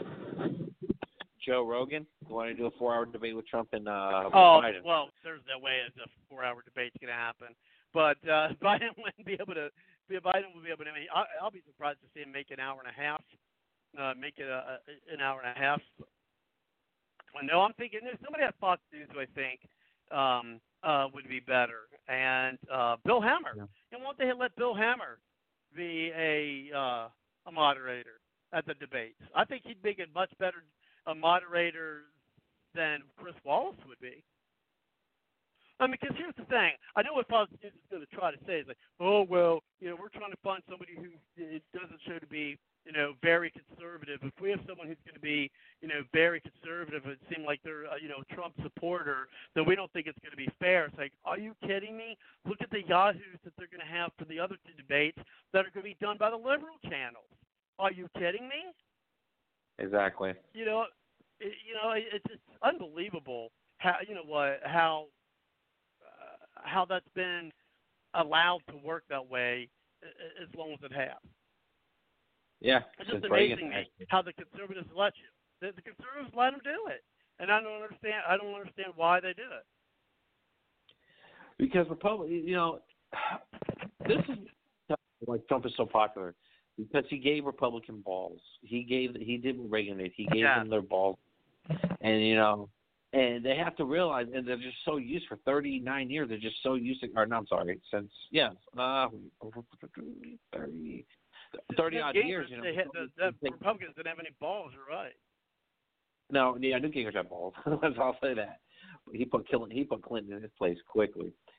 But what I'm saying is, it's just that Republicans always give up the high ground no matter what. Reagan did it, but Reagan did it too. He gave him amnesty. Republicans constantly give. And Democrats know that. But with Trump, it's not. He's like, no, I'm not doing anything. What are you talking about?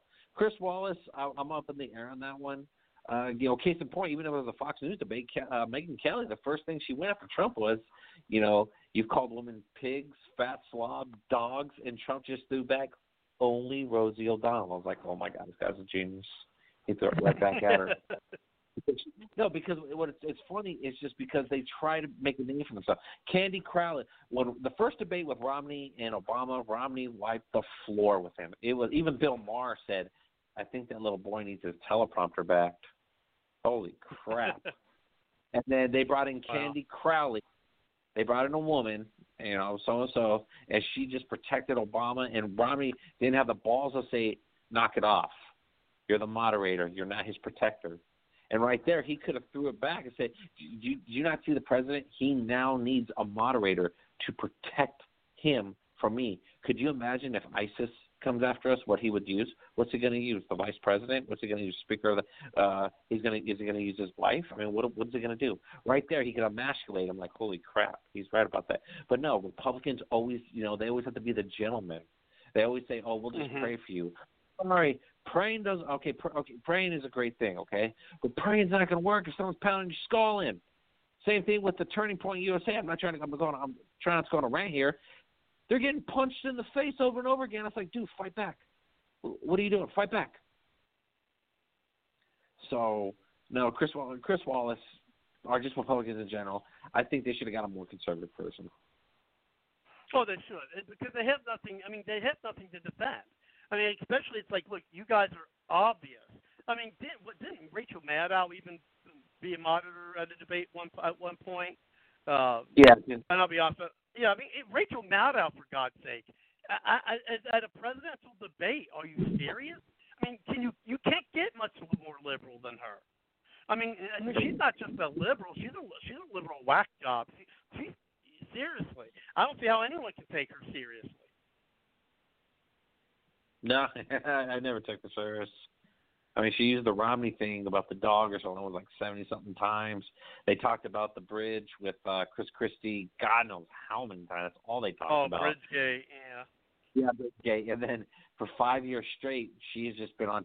She thought she had a golden goose, man. When she had Trump's tax records, she was like, "Tonight, I have something so breaking." And she had I guess she had the highest ratings. Yeah, but it turned out it was a flop. It was just like, oh, man, you just got Geraldo'd, man. Your career's over. And then from there, it's just been going down and down. But no, we definitely conservatives, they should have fought back and said, no, we want a stronger moderator. We want a conservative moderator this time.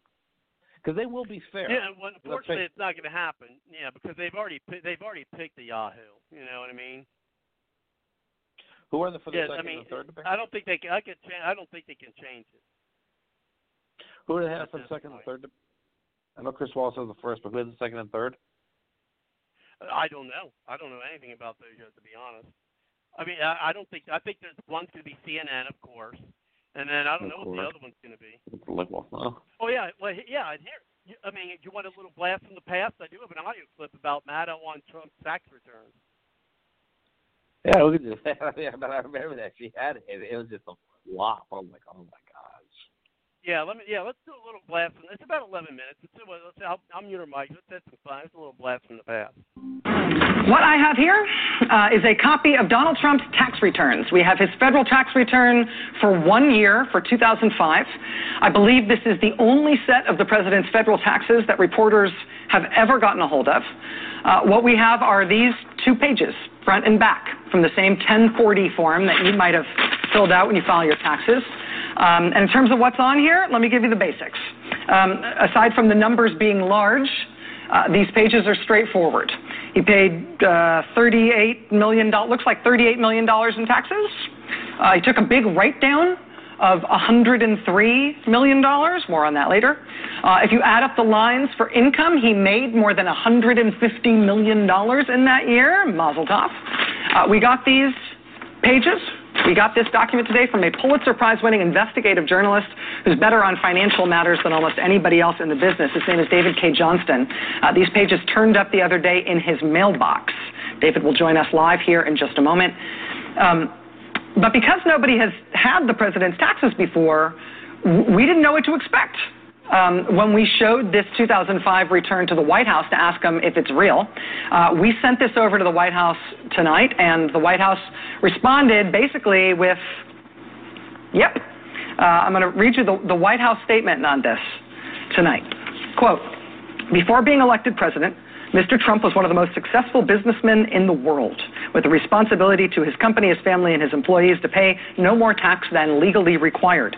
That being said, Mr. Trump paid $38 million, even after taking into account large-scale depreciation for construction on an income of more than $150 million, as well as paying tens of millions of dollars in other taxes, such as sales and excise taxes and employment taxes. And this illegally published return proves just that. Despite this substantial income figure and tax paid, it is totally illegal to steal and publish tax returns. The dishonest media can continue to make this part of their agenda, while the president will focus on his, which includes tax reform that will benefit all Americans. White House statement for tonight. For the record, the First Amendment gives us the right to publish this return. It is not illegally published, nor are we fake. Pinch me, I'm real. But good on the White House for acknowledging the return as proof of what the president made and paid that year. Here's the thing, though.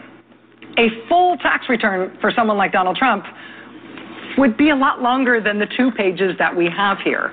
There are all kinds of schedules and notes and attachments that could be involved, all containing information about the president and his money. Why will he not release his taxes, his full taxes, the way other presidents have done? Why not let the public see the information for themselves? We have obtained this, but this is all we've got. This tells us something, but he still has disclosed, certainly willingly disclosed, nothing compared to all other modern presidents. Joining us now is David K. Johnston. He's editor and founder of DCReport.org, which has posted this document as of a few minutes ago. He's also the author of The Making of Donald Trump and the Pulitzer Prize-winning financial reporter who found the president's 2005 tax returns in his mailbox. David, thank you for being here. Delighted. First of all, congratulations on this scoop. What can you tell us about how you got these pages, how you got this document? Came in the mail over the transom, and there is absolutely nothing improper about journalists, if you haven't solicited something, getting it over the transom. And by the way, let me point out, it's entirely possible that Donald sent this to me. Donald Trump has, over the years, leaked all sorts of things. The very sleazy girl-on-girl pictures of the First Lady in the New York Post may have come from Donald. The front pages of the state tax returns that we had that were sent to the New York Times and the New York Daily News last fall may have come from Donald. Donald has a long history of leaking material about himself when he thinks it's in his interests. Do we have reason to believe that those documents that you just described there were leaked by him, or is it just a possibility? It's a possibility, and it could have been leaked by someone at his direction. Mm-hmm. But with Donald, you never know. Donald creates his own reality, and he says things that aren't true. He says things and then denies he said them. He lives in this world that isn't the world of where you and I live, of verifiable facts. So, yes, I think I have to include that in the list of possibilities of where it came from. Mm-hmm. When you look at this document, when you look at these numbers, obviously we don't have the supporting schedules and sort of appendices that you get in big tax returns. Do these numbers seem right to you? Obviously, the White House statement to us is reiterating the $150 million income number and the $38 million paid number. Those numbers seem right to you? Yes, and they fit the things we know from other public records about how Donald does business. For example, the dividends that he gets are primarily not what are called qualified dividends. That suggests they come from not big companies like ExxonMobil, but privately held enterprises. They show almost no tax-exempt interest, about $49,000. That would imply at the time maybe $900,000 of municipal bonds. Not much. I mean, there are lots of college professors out there my age who have $900,000 in municipal bonds. What's most important about this tax return, though, Rachel, is that under the regular tax system, remember we have 2 tax systems. Well-to-do people, you and I, effectively calculate our tax twice, the regular tax system and the alternative minimum tax. If we didn't have the alternative minimum tax, and Donald Trump, in writing, wants to end the alternative minimum tax, he would have paid taxes at a lower rate than the bottom half of taxpayers, the poor in this country who make less than $33,000. Now think about that. On $153 million, almost of income, he would have paid a little over $5 million, less than 3.5%, less than the half of taxpayers who make under $33,000. As it is, because of the alternative minimum tax, he paid $36.5 million, not the $38 the White House statement says. They're counting his self-employment tax, which is payroll taxes. Mm-hmm. $36.5 million. He paid 24%. You know who pays 24% in this country? Married couples with 2 incomes like my wife and I who make about $400,000 a year. Donald Trump and his wife that year made $418,000 a day. And the point of this is the top in this country, people at the top, are not burdened the way we suggest. I was in... Let me stop you and let me restate some of that back to you, because you're a tax expert, and those of us who just pay taxes and aren't experts in them, I want to say it back to you and you tell me if I'm getting it right. If there weren't something called the alternative minimum tax, you can tell from this 1040, from these 2 pages from his tax return in 2005, if there weren't an alternative minimum tax, he'd be paying what percent? It's right on line 44. He would have paid $5.3 million, which is 24% of his $152.7 million of positive income. And that's in large part because he was able to say he had negative income of $103 million. Okay. So because there is an alternative minimum tax. They disregarded most of the negative income. Yeah. He had to pay taxes. He had to pay more in taxes. But he still got a benefit. You know why? Because at the top, people are supposed to be paying 35% that year, 39.6% this year. But if you're in the alternative minimum tax, you only pay 28%. Okay. That's a 20% discount on your taxes. Would you like to get a 20% discount on your taxes? That's what Donald Trump got here. So the issue that, I tried to lay out at the top of the show reasons why people are so interested in his tax returns. The White House has made this issue and saying it's only reporters who care. People don't care. This was litigated in the election when he didn't release his tax returns and people voted for him anyway. There are a number of reasons to be interested in his tax returns, and I think a number of reasons why people continue to be. And most importantly, what we don't have here, which is this describes the types of income, but not the sources. Okay, so that's what we need to know. Who is the president getting money from? Well, we need to know, A, sources of his income, whether or not he's beholden to somebody. We also need to know whether all the things he said about himself and his wealth and his charitableness and all those things are true. But we also need to know if he is going to take actions as president in terms of tax policy that are going to benefit him. And or benefit his benefactors. Yes. Yes, I mean, it's a very complicated, tangled issue. I mean, here's a simple question to ask. Every other president's released their returns. We have Hillary Clinton's and Bill Clinton's returns back to the 1970s. Why is it that Donald Trump is so insistent that we're not to see his tax returns? There must be something hiding in his returns. I've been at this for. But basically, they said nothing, and there was basically their conservative. So here she makes this big old deal. Oh my gosh, look what I got!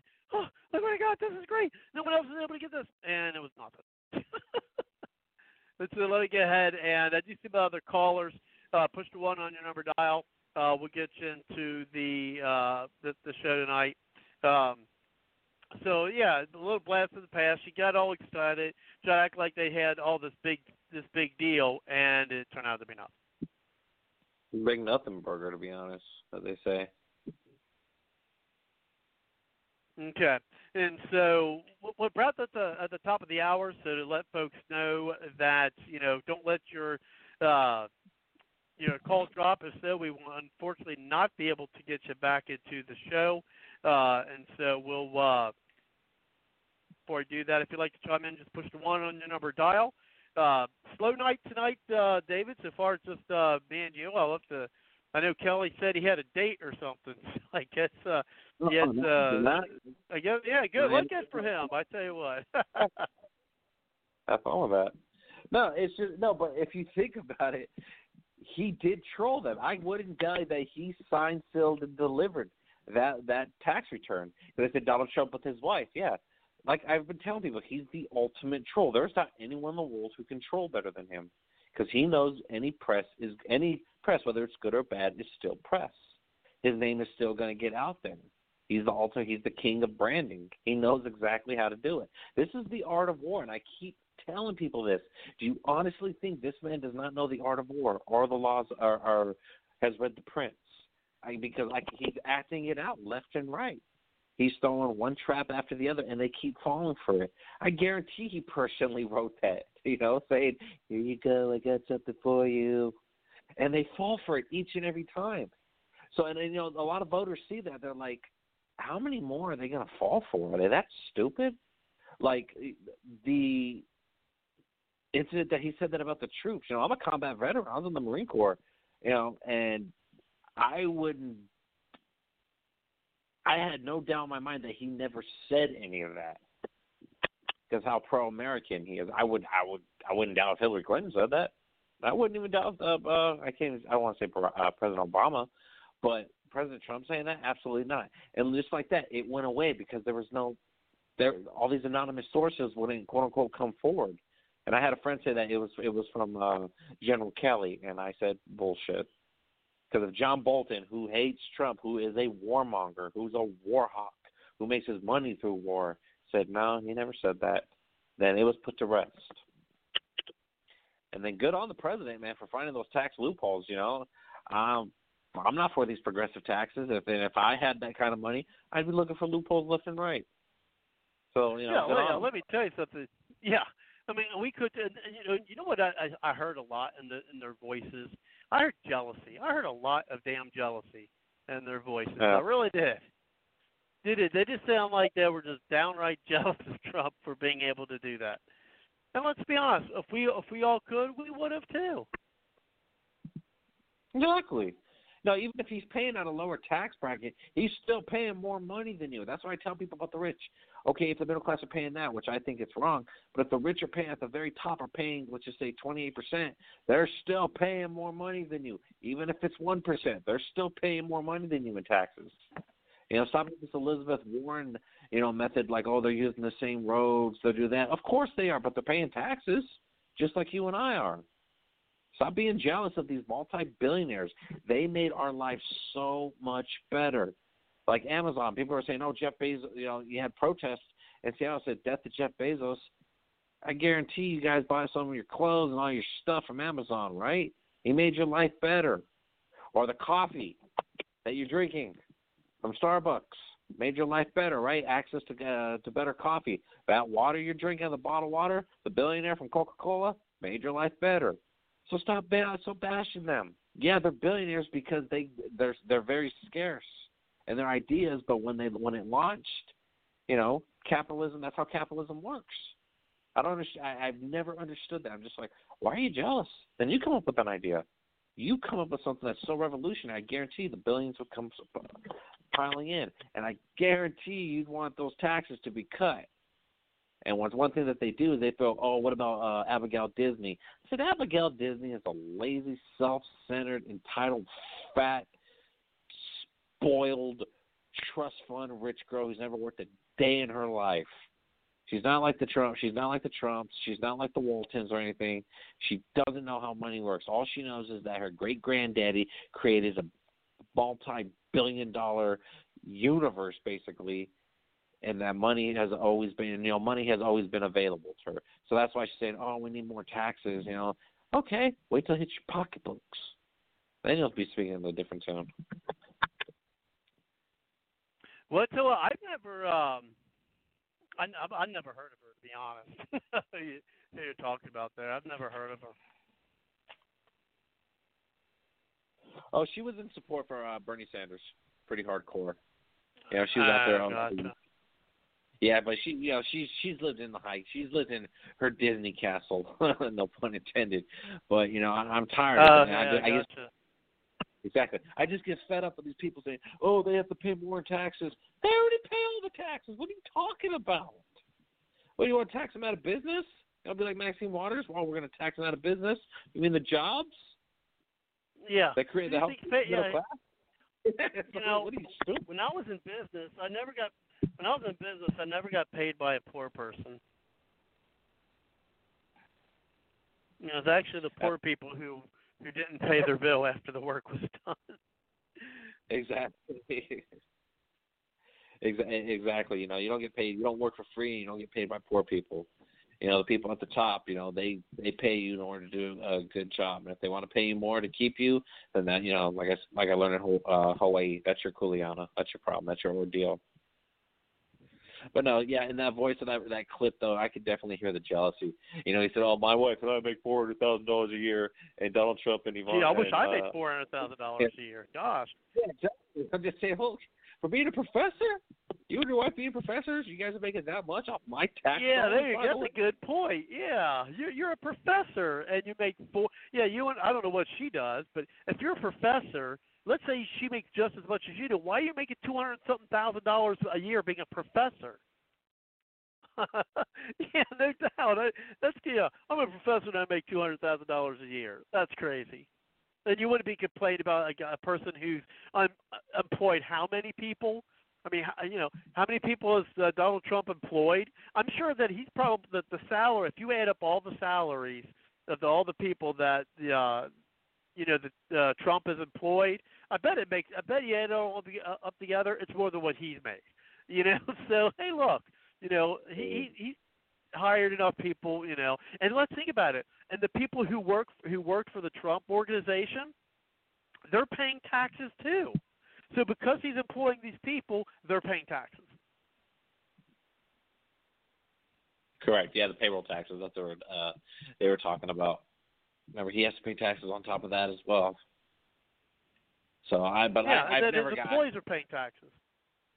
Correct. And I've never gotten why it was so important to look at his tax records.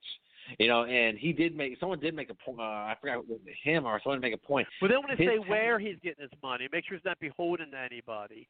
Well, look at the Bidens. I mean, yeah. So if they're all wanting to look at Trump and where his money comes from, but no one ever wants to look at where the Bidens are getting theirs. The Biden and the Biden family is getting their money. Or Pelosi or anybody else. I'm just like, okay, where are they getting their money from?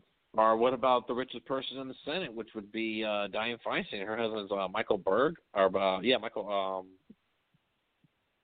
Berg, who created University of Phoenix. He's a billionaire. Why we talk about her? Where she's getting her money from? How she maintains her power? Yeah, but wasn't she part of that? Wasn't she a part of that? I mean, you didn't hear much about it. Wasn't she part of that scandal that was just about insider trading? That was some months ago. Wasn't she part of it? You hardly heard about it. Of course, you heard mostly about the Republicans that were involved, but you really didn't hear much about Feinstein. Wasn't her husband actually involved in something like that? They both were, and it was quickly pushed aside. But I guarantee you, if she wasn't a part of it and it was all Republicans, that's all we would hear. That's all we heard about. That's the only articles and stuff that that I've seen. I mean, and I heard, I don't even use Google anymore. I use Bing, but even Bing ain't that, that great. I wish we could find a good, conservative search engine. And there's one place it's not a search engine. It's supposed to be like, maybe the new up and coming Facebook. It's called Parler. I've been thinking about for months, checking into it, but I just never get around to it. I mean, are you familiar with Parler? Yeah, I have a Parler. I haven't messed with it yet though, because I'm getting off Facebook, man. It's just they target your ad, they target the ad, they censor everything, and if you try to share something, they say, "Oh, this is false." I'm like, "Oh my gosh." Was it double thing from my night? So yeah, that's gonna be over with though. So yeah, there was a time where and I haven't tried to post an article for a while on Facebook, but there was a while like no matter what, I mean, even if it was from the Hill, I would post something like, nope, this has been deemed as false, and I'm like, wait a minute, I literally just posted that link, and like within literally seconds. I get the pop-up saying, "Oh no, we shut this down because of fake news." They didn't say fake news, but and I'm like, "Really?" So it's BS, but whatever. So yeah, go ahead. No, go ahead. Well, I was going to say we're at the top of the hour. We got our third topic for this evening, and of course, we've waited years, right, to hear, the Durham report, right? I mean, 2 years ago, on the show here, we had an episode, again, as I mentioned earlier in the show, I think it was sometime around May 23rd, 2018, where we had the episode, and I got a link there here on Blog Talk Radio to that episode, and, time to investigate the investigators. And so now they're starting to, hear some things. I don't know why they're dragging their feet with the Durham report. And it took, a different organization in order to find it. And so we're going to play the next audio for that. We got this couple audio. I wish I would have had those, the Biden gas. I wish I would have. I was supposed to download those. I made like a minute and a half little montage of some more Biden gas, but I forgot to upload it to the studio here. But now this one is you may have heard us recently that about them wiping out the phones from some of the people here from the Mueller team. But let's go ahead. I'll mute on mic and we'll get this audio together for that. About 2 years ago, it was uncovered that the Office of Special Counsel under Mueller had wiped the phones of Lisa Page and Peter Strzok, deleting who knows how many text messages. We're still not sure. And allegedly, the Inspector General was able to recover at least a portion of them. But now we know, thanks to Judicial Watch's intrepid investigators and litigators, that the scandal is more than just about Lisa Page and Peter Strzok. It involves virtually the entire top echelon of the corrupt Mueller special counsel operation.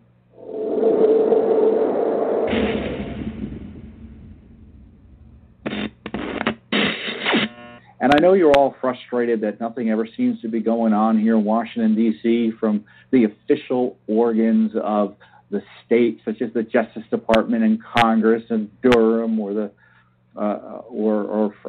frankly even the media, which obviously isn't an organ of the state, even though it operates sometimes as one.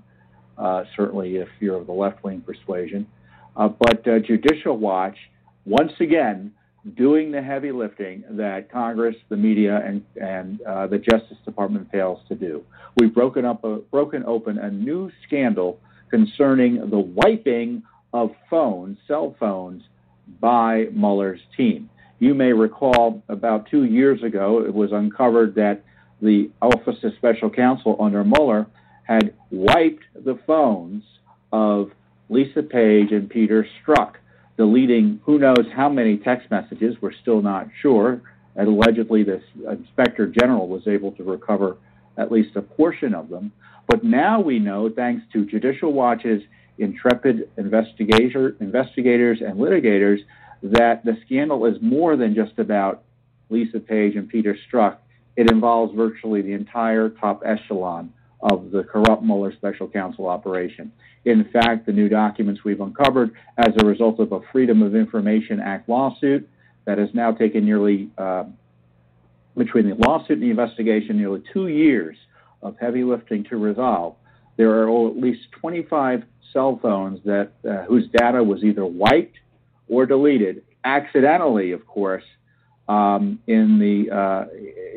terms of evidence being removed, text messages, you name it, emails being removed by Mueller's special counsel team, including his top deputy, Andrew Weissman, who managed to, I think, wipe 2 of the 3 phones he was issued.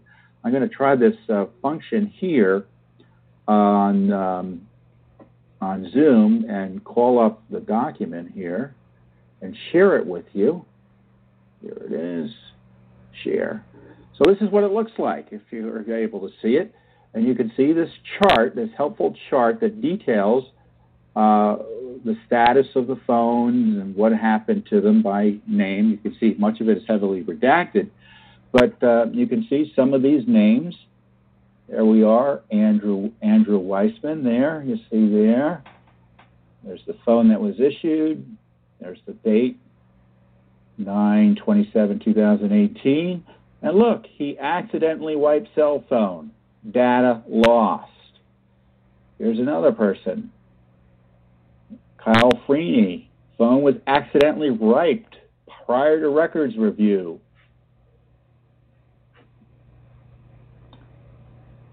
Let's see who else is on here. Andrew Weissman again.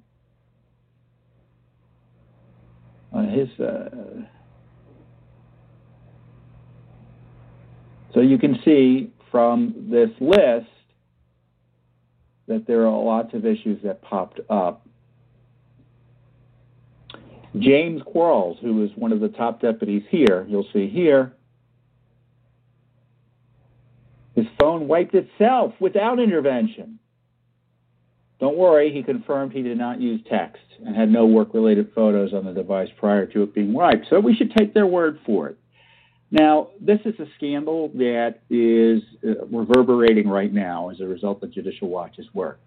Our document has been highlighted on the media.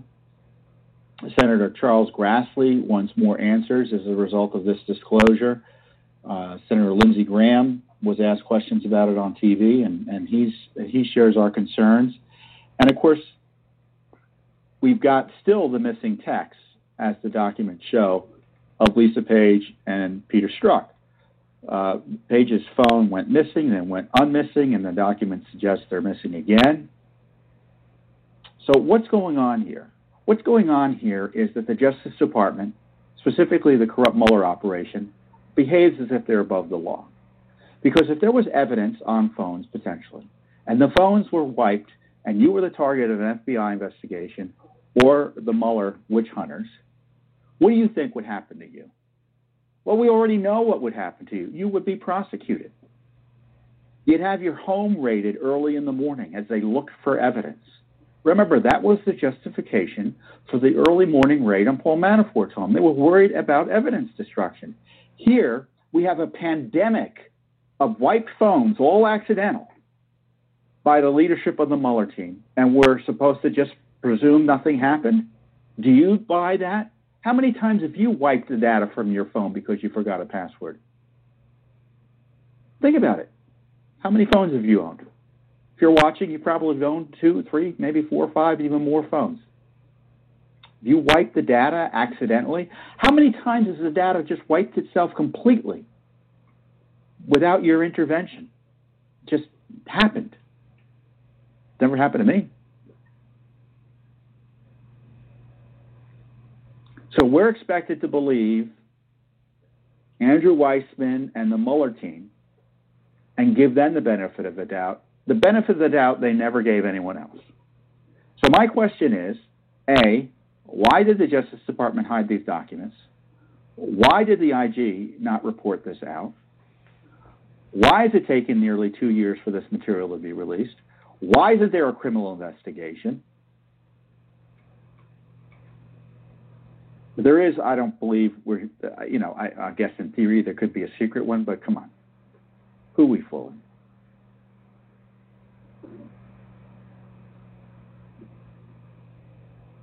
This goes to show that you need independent groups like Judicial Watch doing this work separate and apart from the government, because this is about holding the government to account. I mean, we're expecting the Justice Department to turn this material over to us voluntarily. No, we began asking for it in, I think, the fall of 2018. We sued last year, and it's almost a year to the day did we get the documents. And there are only 87 pages of these documents, so it's not like there's a ton of material. So now we have confirmation that the Mueller team is implicated in a destruction of evidence scandal, because whether they committed a crime or not, it's pretty clear this potentially is evidence that was destroyed. There was an IG investigation ongoing. They knew there were issues already with Page and Strzok. And the whole team is just willy-nilly wiping stuff accidentally off their internet. And as we know from the Clinton email investigation, wiping doesn't necessarily mean things are deleted. Things can be recovered. Have they taken steps to recover the documents that could have been on these phones? I don't know. I doubt it. And if you want to know why Clinton wasn't prosecuted, because they were doing the same thing Clinton was doing. That's what it looks like to me. Thanks for tuning in.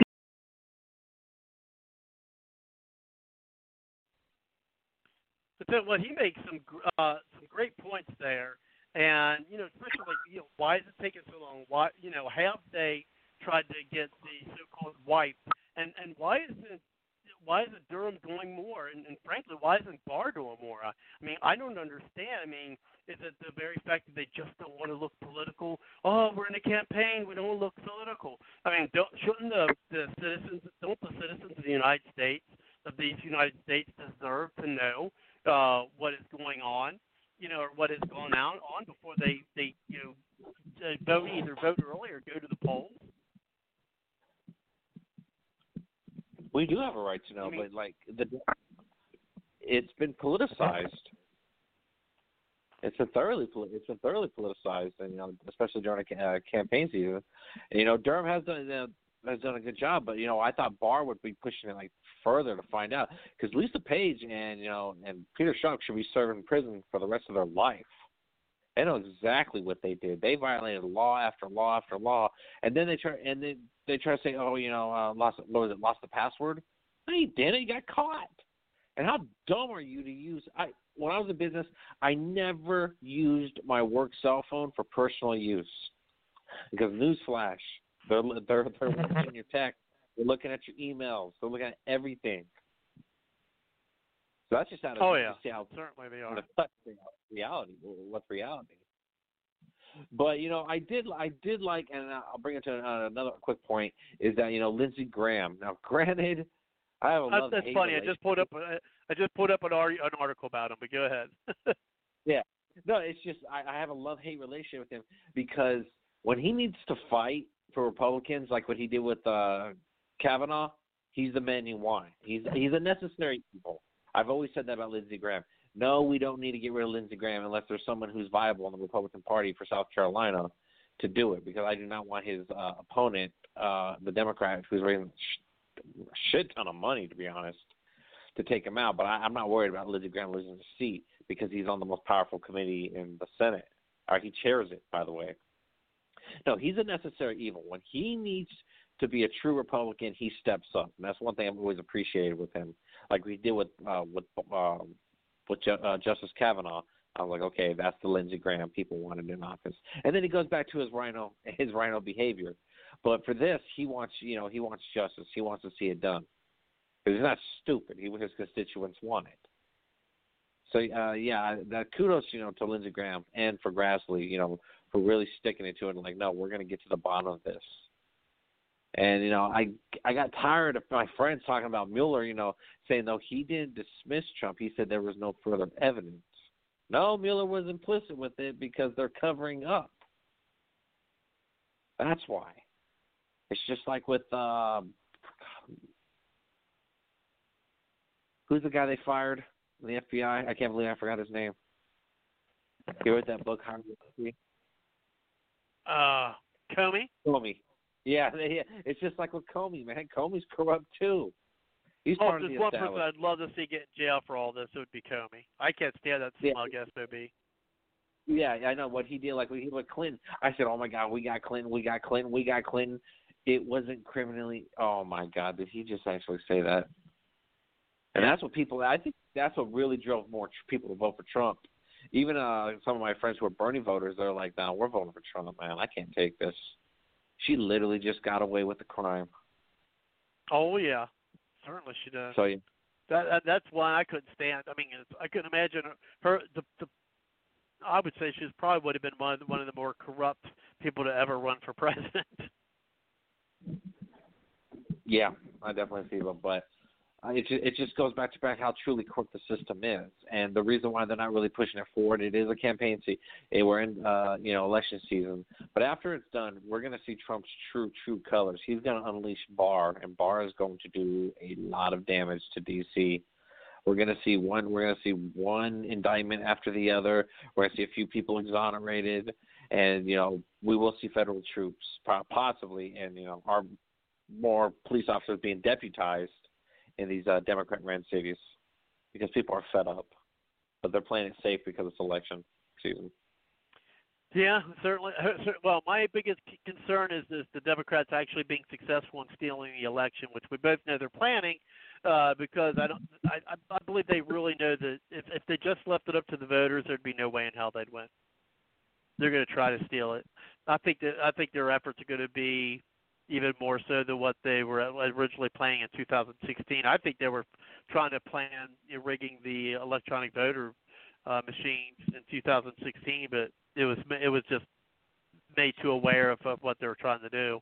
Hopefully their plot is thwarted this time as well. And I think you did a good segue actually into this next article here. And of course, when you listen to the video tonight, or audio, but it's actually from a video. And he was talking about these charts and things of that nature. I mean, you can watch the video from the website at www.bardslogicpoliticaltalk.com, and you can go to the Newsroom and you can see all the different the articles from tonight as well as the the videos and things of that nature. But that we got the audios from. So this article here is from there. It's from actually the Daily Mail UK.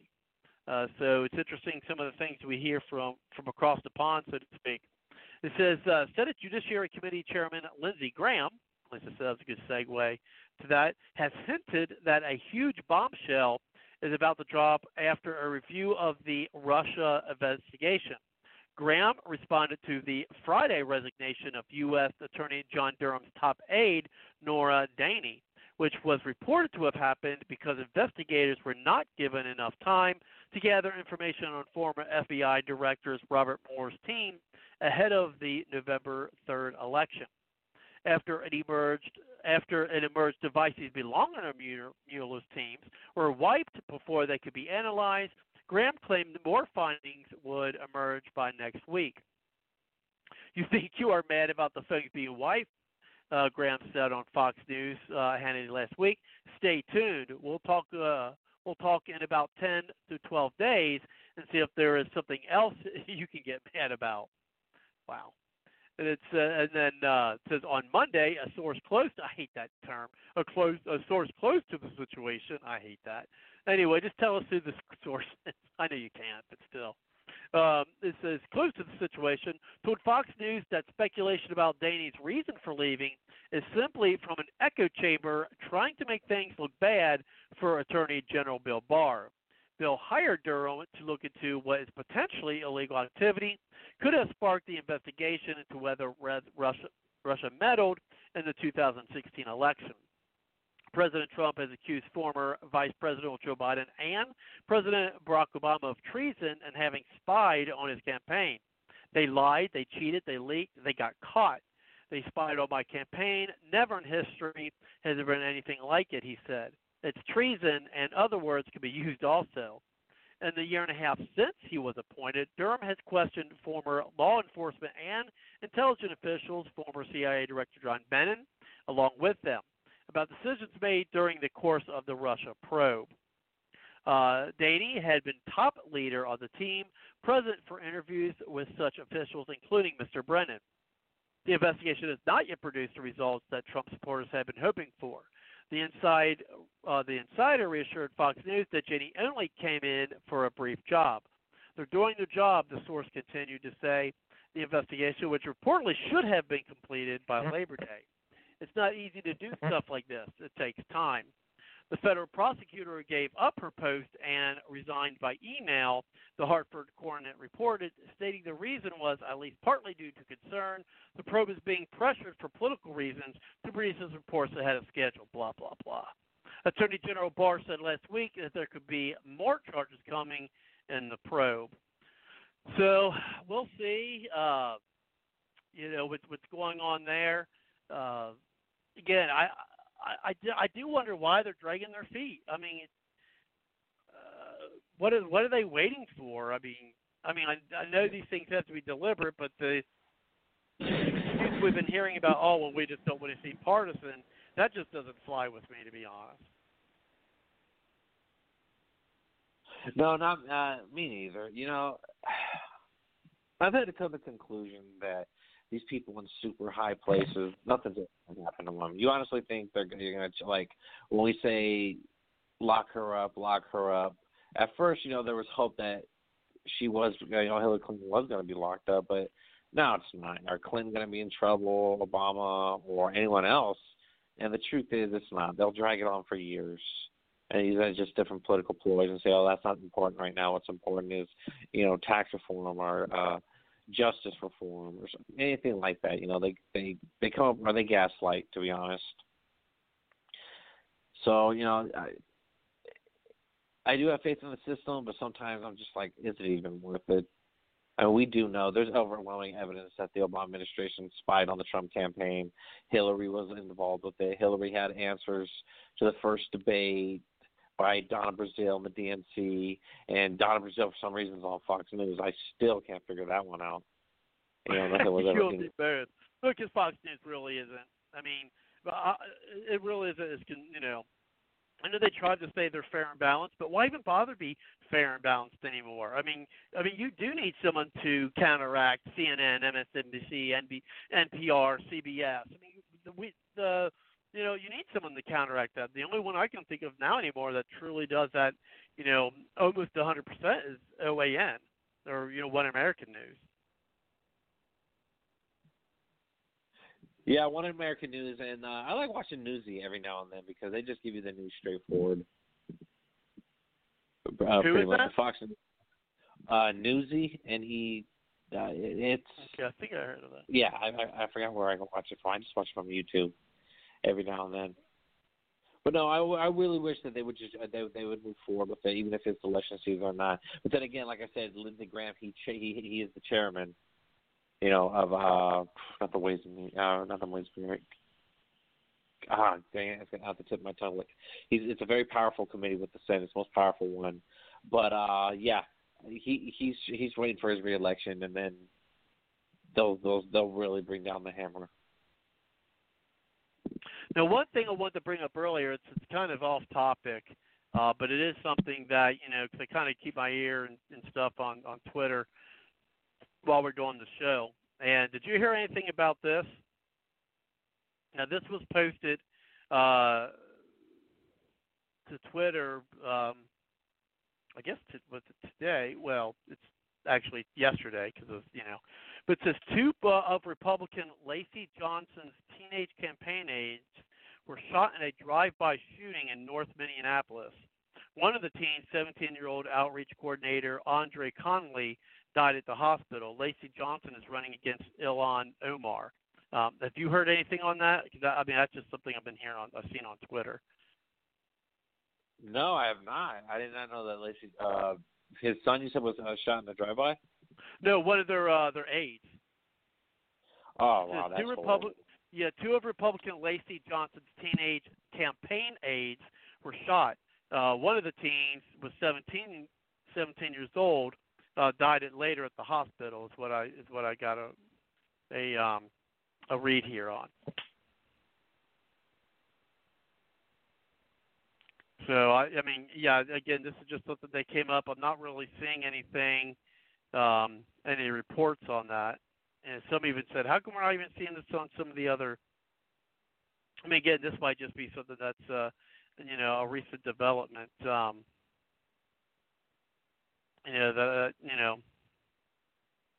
trying to find some more information about. I tell you what, it is. It's just crazy what's going on out there. I've been following politics for quite some time, and I've never seen it like this, like at all. This is September 20. Oh, let's see. Yeah, I'm not seeing anything about that in the news like at all right now. Again, this is just something I'm seeing on Twitter. On Twitter, yeah, you're not gonna see anything. It's Republican. That's absolutely horrible that would happen to two aides. It could have been targeted, or it could just because Minneapolis it's the Wild Wild West. And, my guts tell me they were there's one person who said, so now we got this is about an hour ago. So now we got Somali tactics in America. Can't we say we warned 80,000 Somalis all in one place? No, that goes. It might be. My guts tell me they were targeted. Oh no! If you're saying that because that's the one place with Somalis in America, right there. Like I said, it goes with immigration. 25 or 27 years ago, we had the option of not bringing in all these refugees, and Clinton administration or just particularly the white liberal women of Minnesota, brought them open with open arms, but they brought their garbage with them. And look, you have somebody who was rescued from a shithole country that wasn't even a country, basically, got free scholarships, married your brother, and then you bash the country that saved you. Right. That just shows you the culture. That just shows you how the culture, how it's dramatically shifted.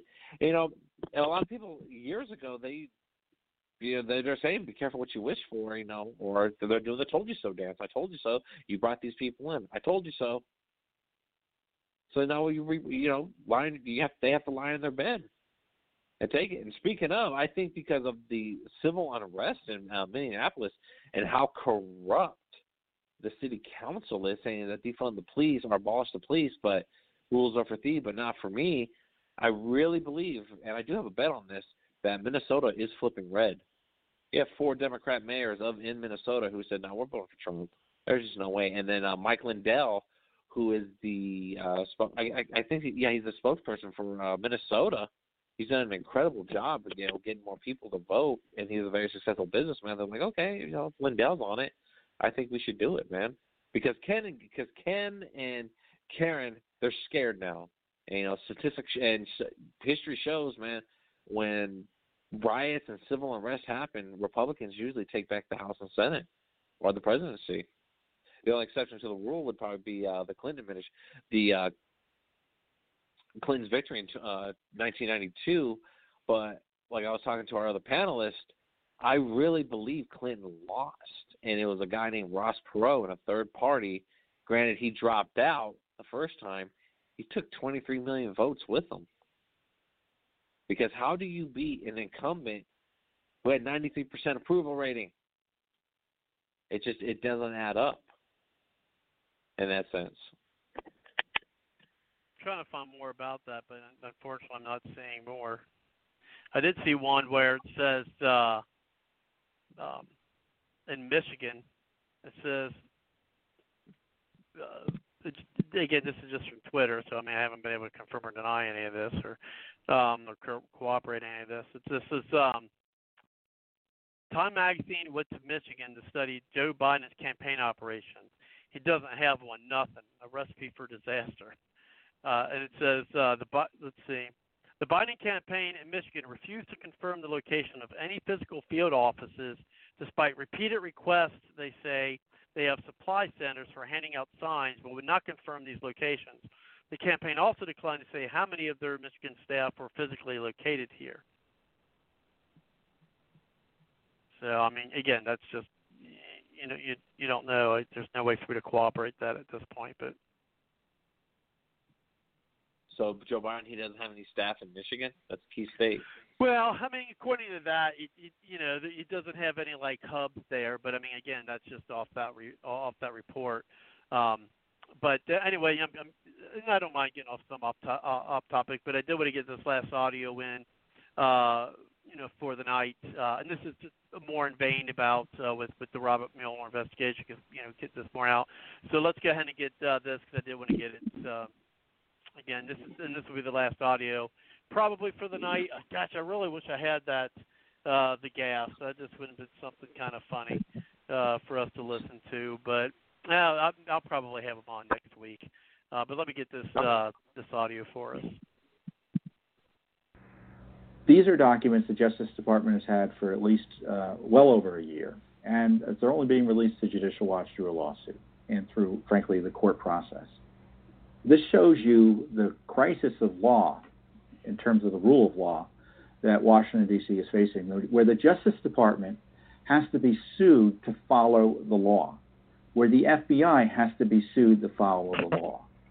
And here, the reason they weren't following the law is pretty clear, is because they didn't want to admit, that's the conclusion I draw, that they were potentially obstructing justice through the Mueller investigation.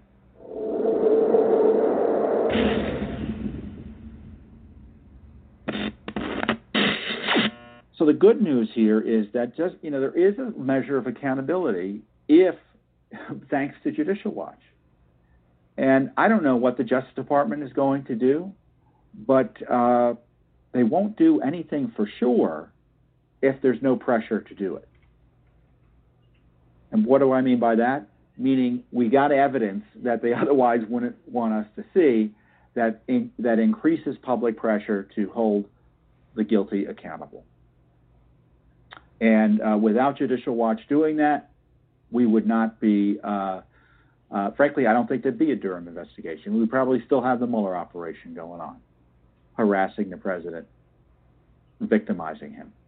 So the 87 pages of documents documenting the destruction of evidence by the Mueller Special Counsel team, all accidental, of course, is available at our website. And the detail, again, is something that is just incredible to behold because, as I said, it shows there's a pandemic of evidence destruction, all accidental, at the Special Counsel's office. So specifically related to the destruction of the records, 27 phones were reported wiped clean of all data, wiped prior to the review of data having taken place. 20 phones were reported wiped of data due to accidental wipe, as I say, usually from entering the password too many times. Two phones were reported wiped after being placed in airplane mode, from which they could not be unlocked because the passwords were supposedly forgotten. And that included the phones of Andrew Weissman and two deputies, as I said, two deputies of Mueller, Freeney and Rush Atkinson. One phone was wiped clean without explanation. That's the magic wipe that took place. And what's interesting is it doesn't look like Mueller's phone was reviewed at all, although the records aren't clear on that, so you never know. These are documents the Justice Department has had for at least well over a year, and they're only being released to Judicial Watch through a lawsuit and through, frankly, the court process. This shows you the crisis of law in terms of the rule of law that Washington, D.C. is facing, where the Justice Department has to be sued to follow the law, where the FBI has to be sued to follow the law. And here, the reason they weren't following the law is pretty clear, is because if they didn't want to admit, that's the conclusion I draw, that they were potentially obstructing justice through the Mueller investigation. So right now, there are three key reasons, well, I should say more than three, but there are three reasons to investigate Mueller, because there are obviously more than three. He may have lied to Congress about his conflict of interest as a result of being in consideration for the FBI job, whose opening which he was investigating. His team deleted all sorts of material from phones, 25 plus phones, accidentally. Destruction of evidence, potential obstruction of justice. Imagine you went into a corporation, if you're an FBI agent, and the leadership of the corporation, 25 phones amongst all of them were wiped clean of evidence. What would happen? There'd be a raid. And thirdly, they need to be investigated for the corruption related to General Flynn's prosecution, where they knowingly prosecuted someone despite evidence that he was completely innocent. So that's obstruction of justice and fraud and conspiracy as well. So I don't know what's happening with Durham in that regard. Is he doing any of that? As best I can tell, the position of the Justice Department is that, quote, no crimes took place in Flynn's prosecution. So we'll see how that works out. But you can bet that our friend Sidney Powell was upset about this. I was seeing that she was highlighting the reason early on why the IG and Justice Department should have been seizing all the phones over at the IG's at the Special Counsel's office once it became known that Strzok and Page's material had been deleted. And she was right. That's why we sued for the information. We knew something was up. This is what our request was. We knew something was up. All records related to the hardware, software, and contents of mobile phones issued to FBI officials Strzok and Page for their use while they served on the investigative team of Special Counsel Robert Mueller. All records of communication, whether on government or non-government email accounts, and whether using real names or aliases, we have to put that in there now. Thank you, Hillary.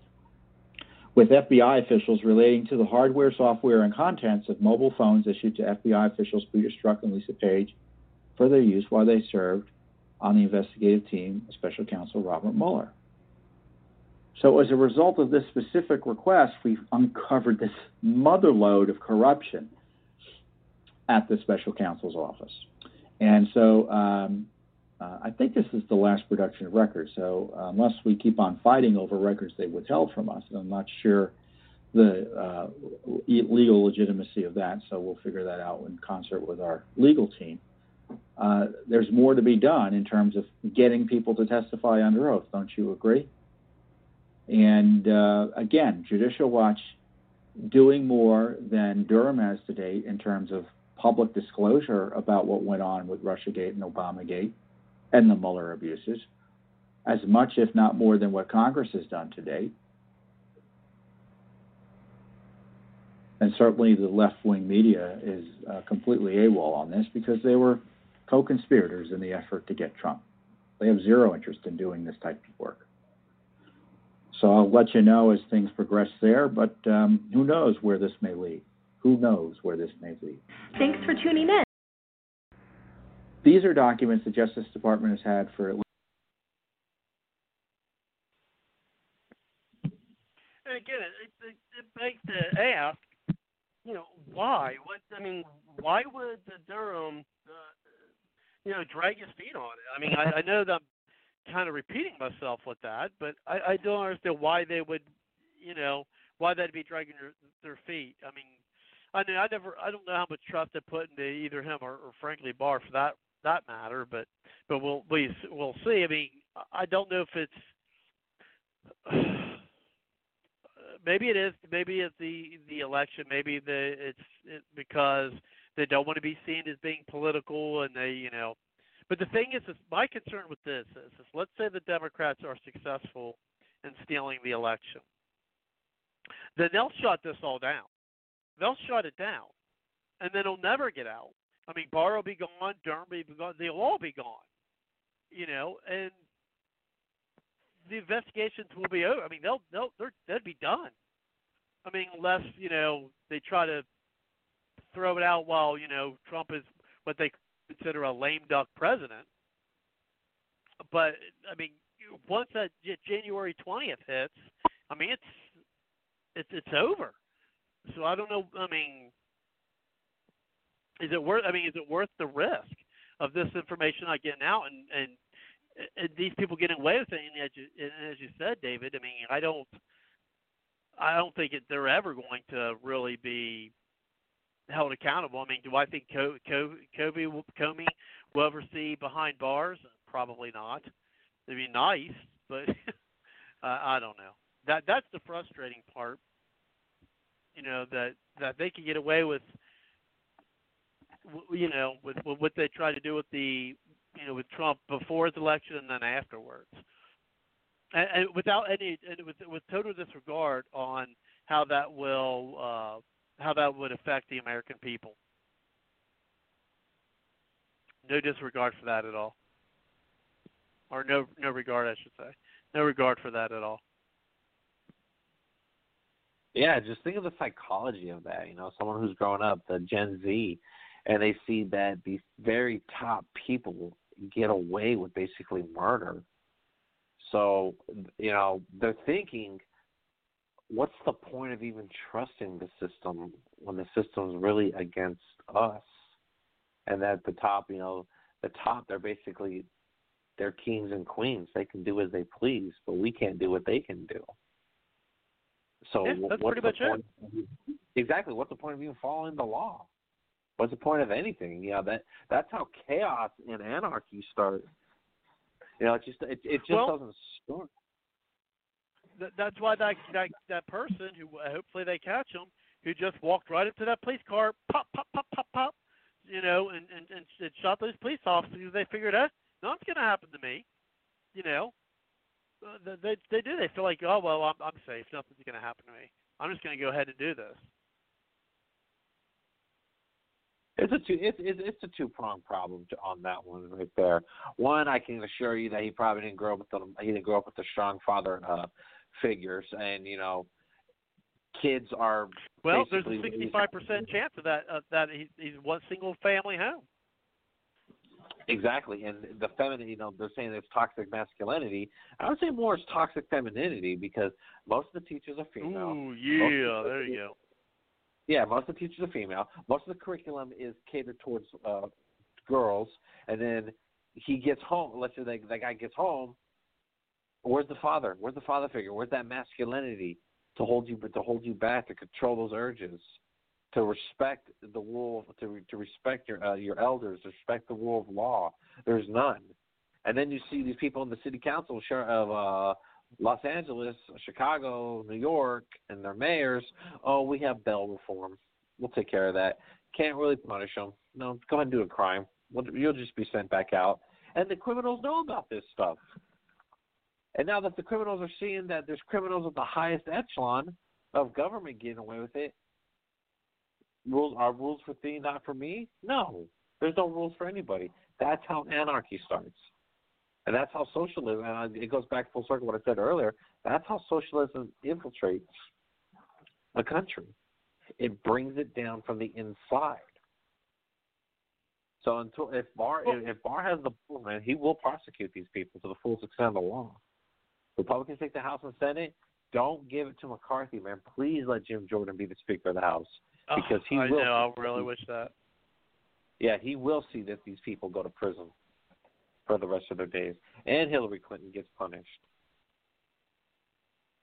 Yeah, and seriously, that's what we need to see. And again, maybe they think that maybe they're pretty confident, maybe that Trump is going to win and they're going to be able to do that.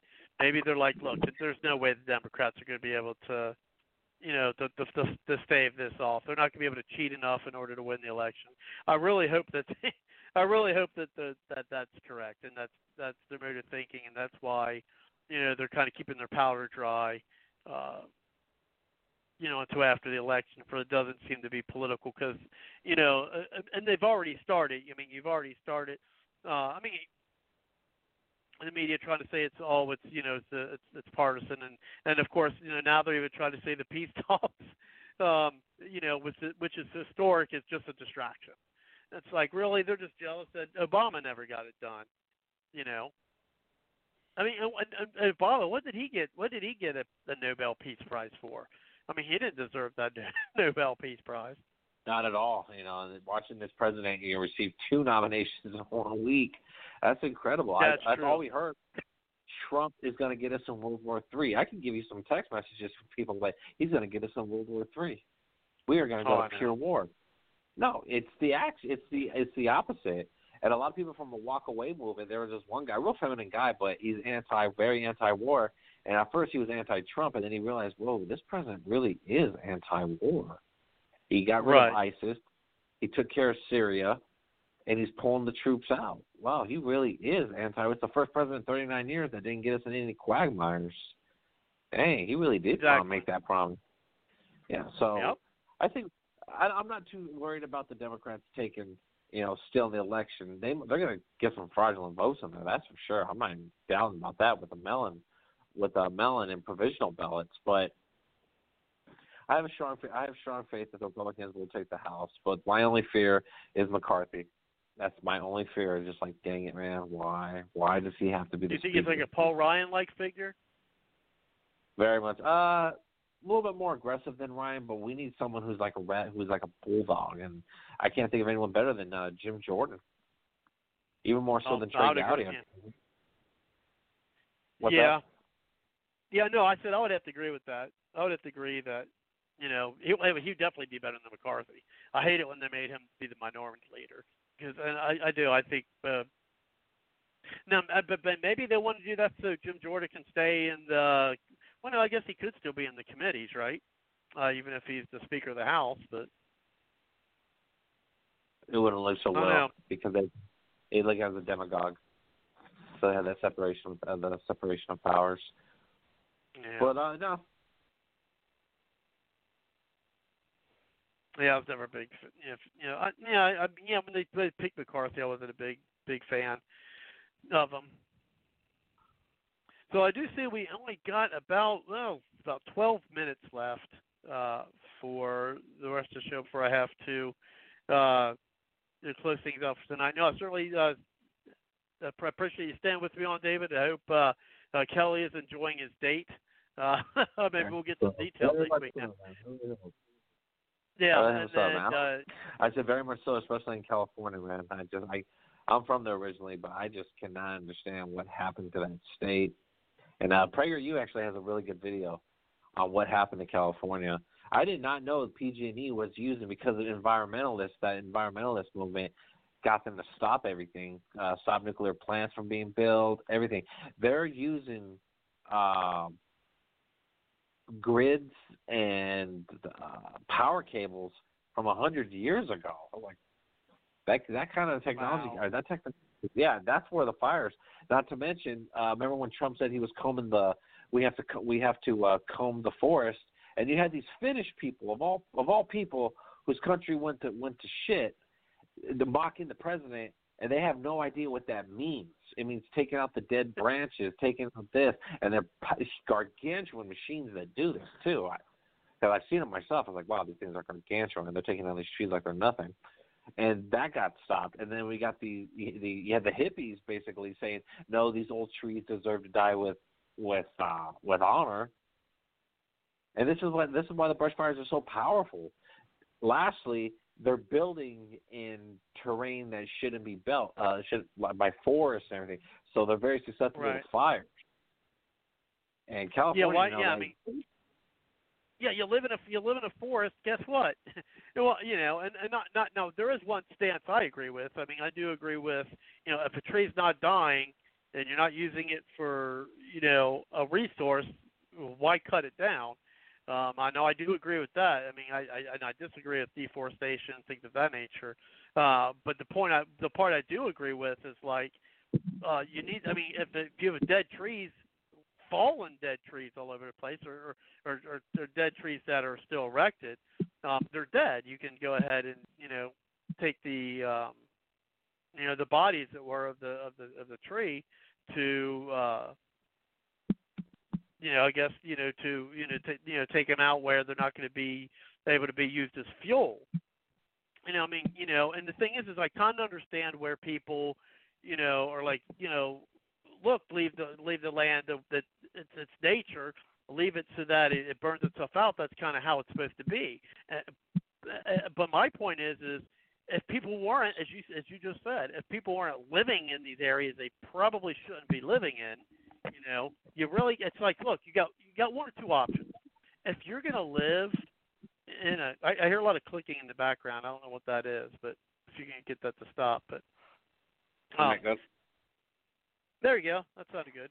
And then, so look, I mean, if you're going to live in these wooded areas, then you're going to have to at least take the old brush out, take out the old trees, take out the dying timbers, and you're not going to be able to, just by you invading that forest with your homes, you are already setting up the situation where you're going to have to thin out the forest, or at least thin out the dead brush, the thin trees, and the overgrowth, things of that nature. You're going to have to thin it out.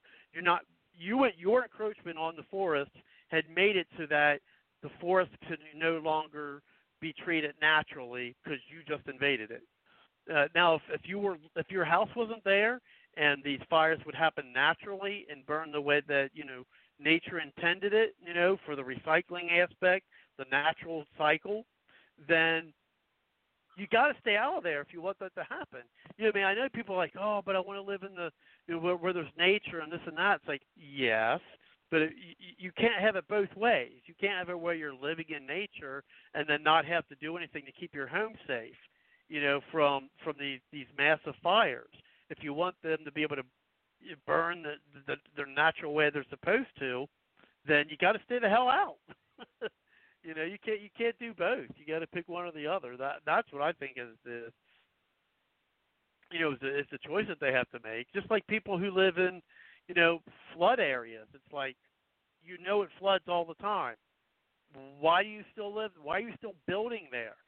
It's like, get the hell out. Or why aren't you not making we got 4 feet of water. Well, what the hell why aren't these homes built, why aren't they erected on stilts of some sort? You know what I mean? Or built so that, if we get a hurricane, we're in Louisiana, let's go ahead and have it so that we, or these homes are built on these, these big pillars and, elevated off the ground. So if there is 4 to 8 feet of water, then you're not going to have all these homes destroyed. I don't understand why they just don't do something like that. Well, it's the politics. It's really the politics of that. California is the shining example of what happens when you allow movements to dictate, as opposed to what the free market and what the professionals are actually doing. I did not know it was that bad in California. I left when I was 13. It was the Golden State. We had Pete Wilson as the governor, who did a lot for California, and California had a very, very booming economy. But now it just seems like there's no hope for the state or anything like that, and everybody's moving out in drones. But what I fear, and Kelly, I don't really agree with him sometimes, but he did hit the nail on the head. They're moving to other, like Idaho right now is having a crisis because there's not enough homes. They have to build more homes for these Californians, but they are telling them, I said, do not bring your garbage with you here. This state is great because we don't have what you have. We don't have the high taxes. Yep. We don't have the regulations. And California it's really sad because California is possibly the richest resource state in the nation. It has a lot of natural resources. It's where the coldest place in America is, and it's where the hottest place in America is, all within 100 miles of each other. You know, the gold rush, everything. And now it's just falling apart, and they really don't know what they're doing with it. That's why these brush fires are just uncontrollable, and they're going to other states because, you know, once a fire catches on, it catches on. It catches on very fast. And it's not, I guess it's not the right season for the fires because it's not raining enough. Yeah, keep your liberalism with you. Don't move to places like Texas and bring your liberal ways with you. I mean, you left to escape your liberal. You left your liberal state to escape what liberalism is doing, and then you vote for liberals when you get the other state. It's like, why do you not learn?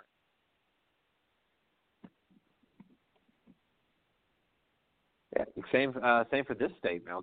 North Carolina is now it's a swing state, but it could turn blue. It's a red state, but it can turn blue because we have a lot of carpetbaggers coming in left and right.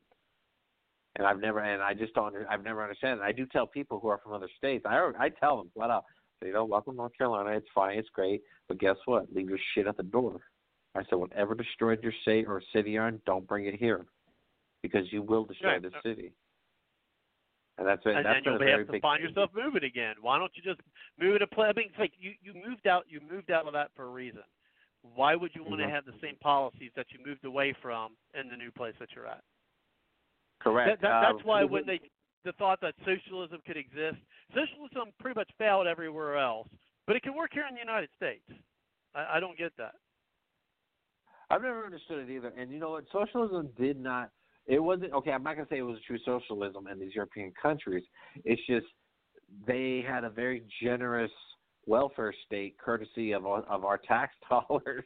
And I tell people that all the time. They still have a generous welfare state, courtesy of our tax dollars. But because of this administration, that's going bye-bye. So now they're realizing we can't have these anymore. This utopia that we once had, the money, you know, it's dried up. There's nothing we can do about it. And I get that's what California falls to. You know, California had generous welfare programs. They had generous grants, everything you could possibly think of. The money's dried up. PG&E was tied up with the government. They didn't fix. They listened to the environmentalists, and now everyone's reaping what they're sowing.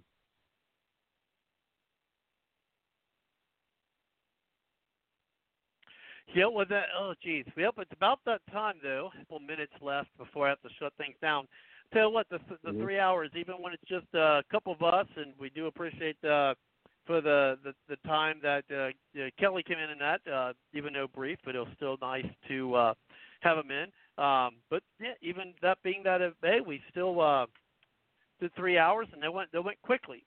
And so we'll do some closing comments. Got again, about a minute. I'll have to do my closing comments and then shut things down for the night. But David, I certainly appreciate you spending all the time that you did with me tonight. So, whether you want to touch base on any of the topics we discussed tonight, or something else you want to bring in, perhaps we can think about for next week, go ahead.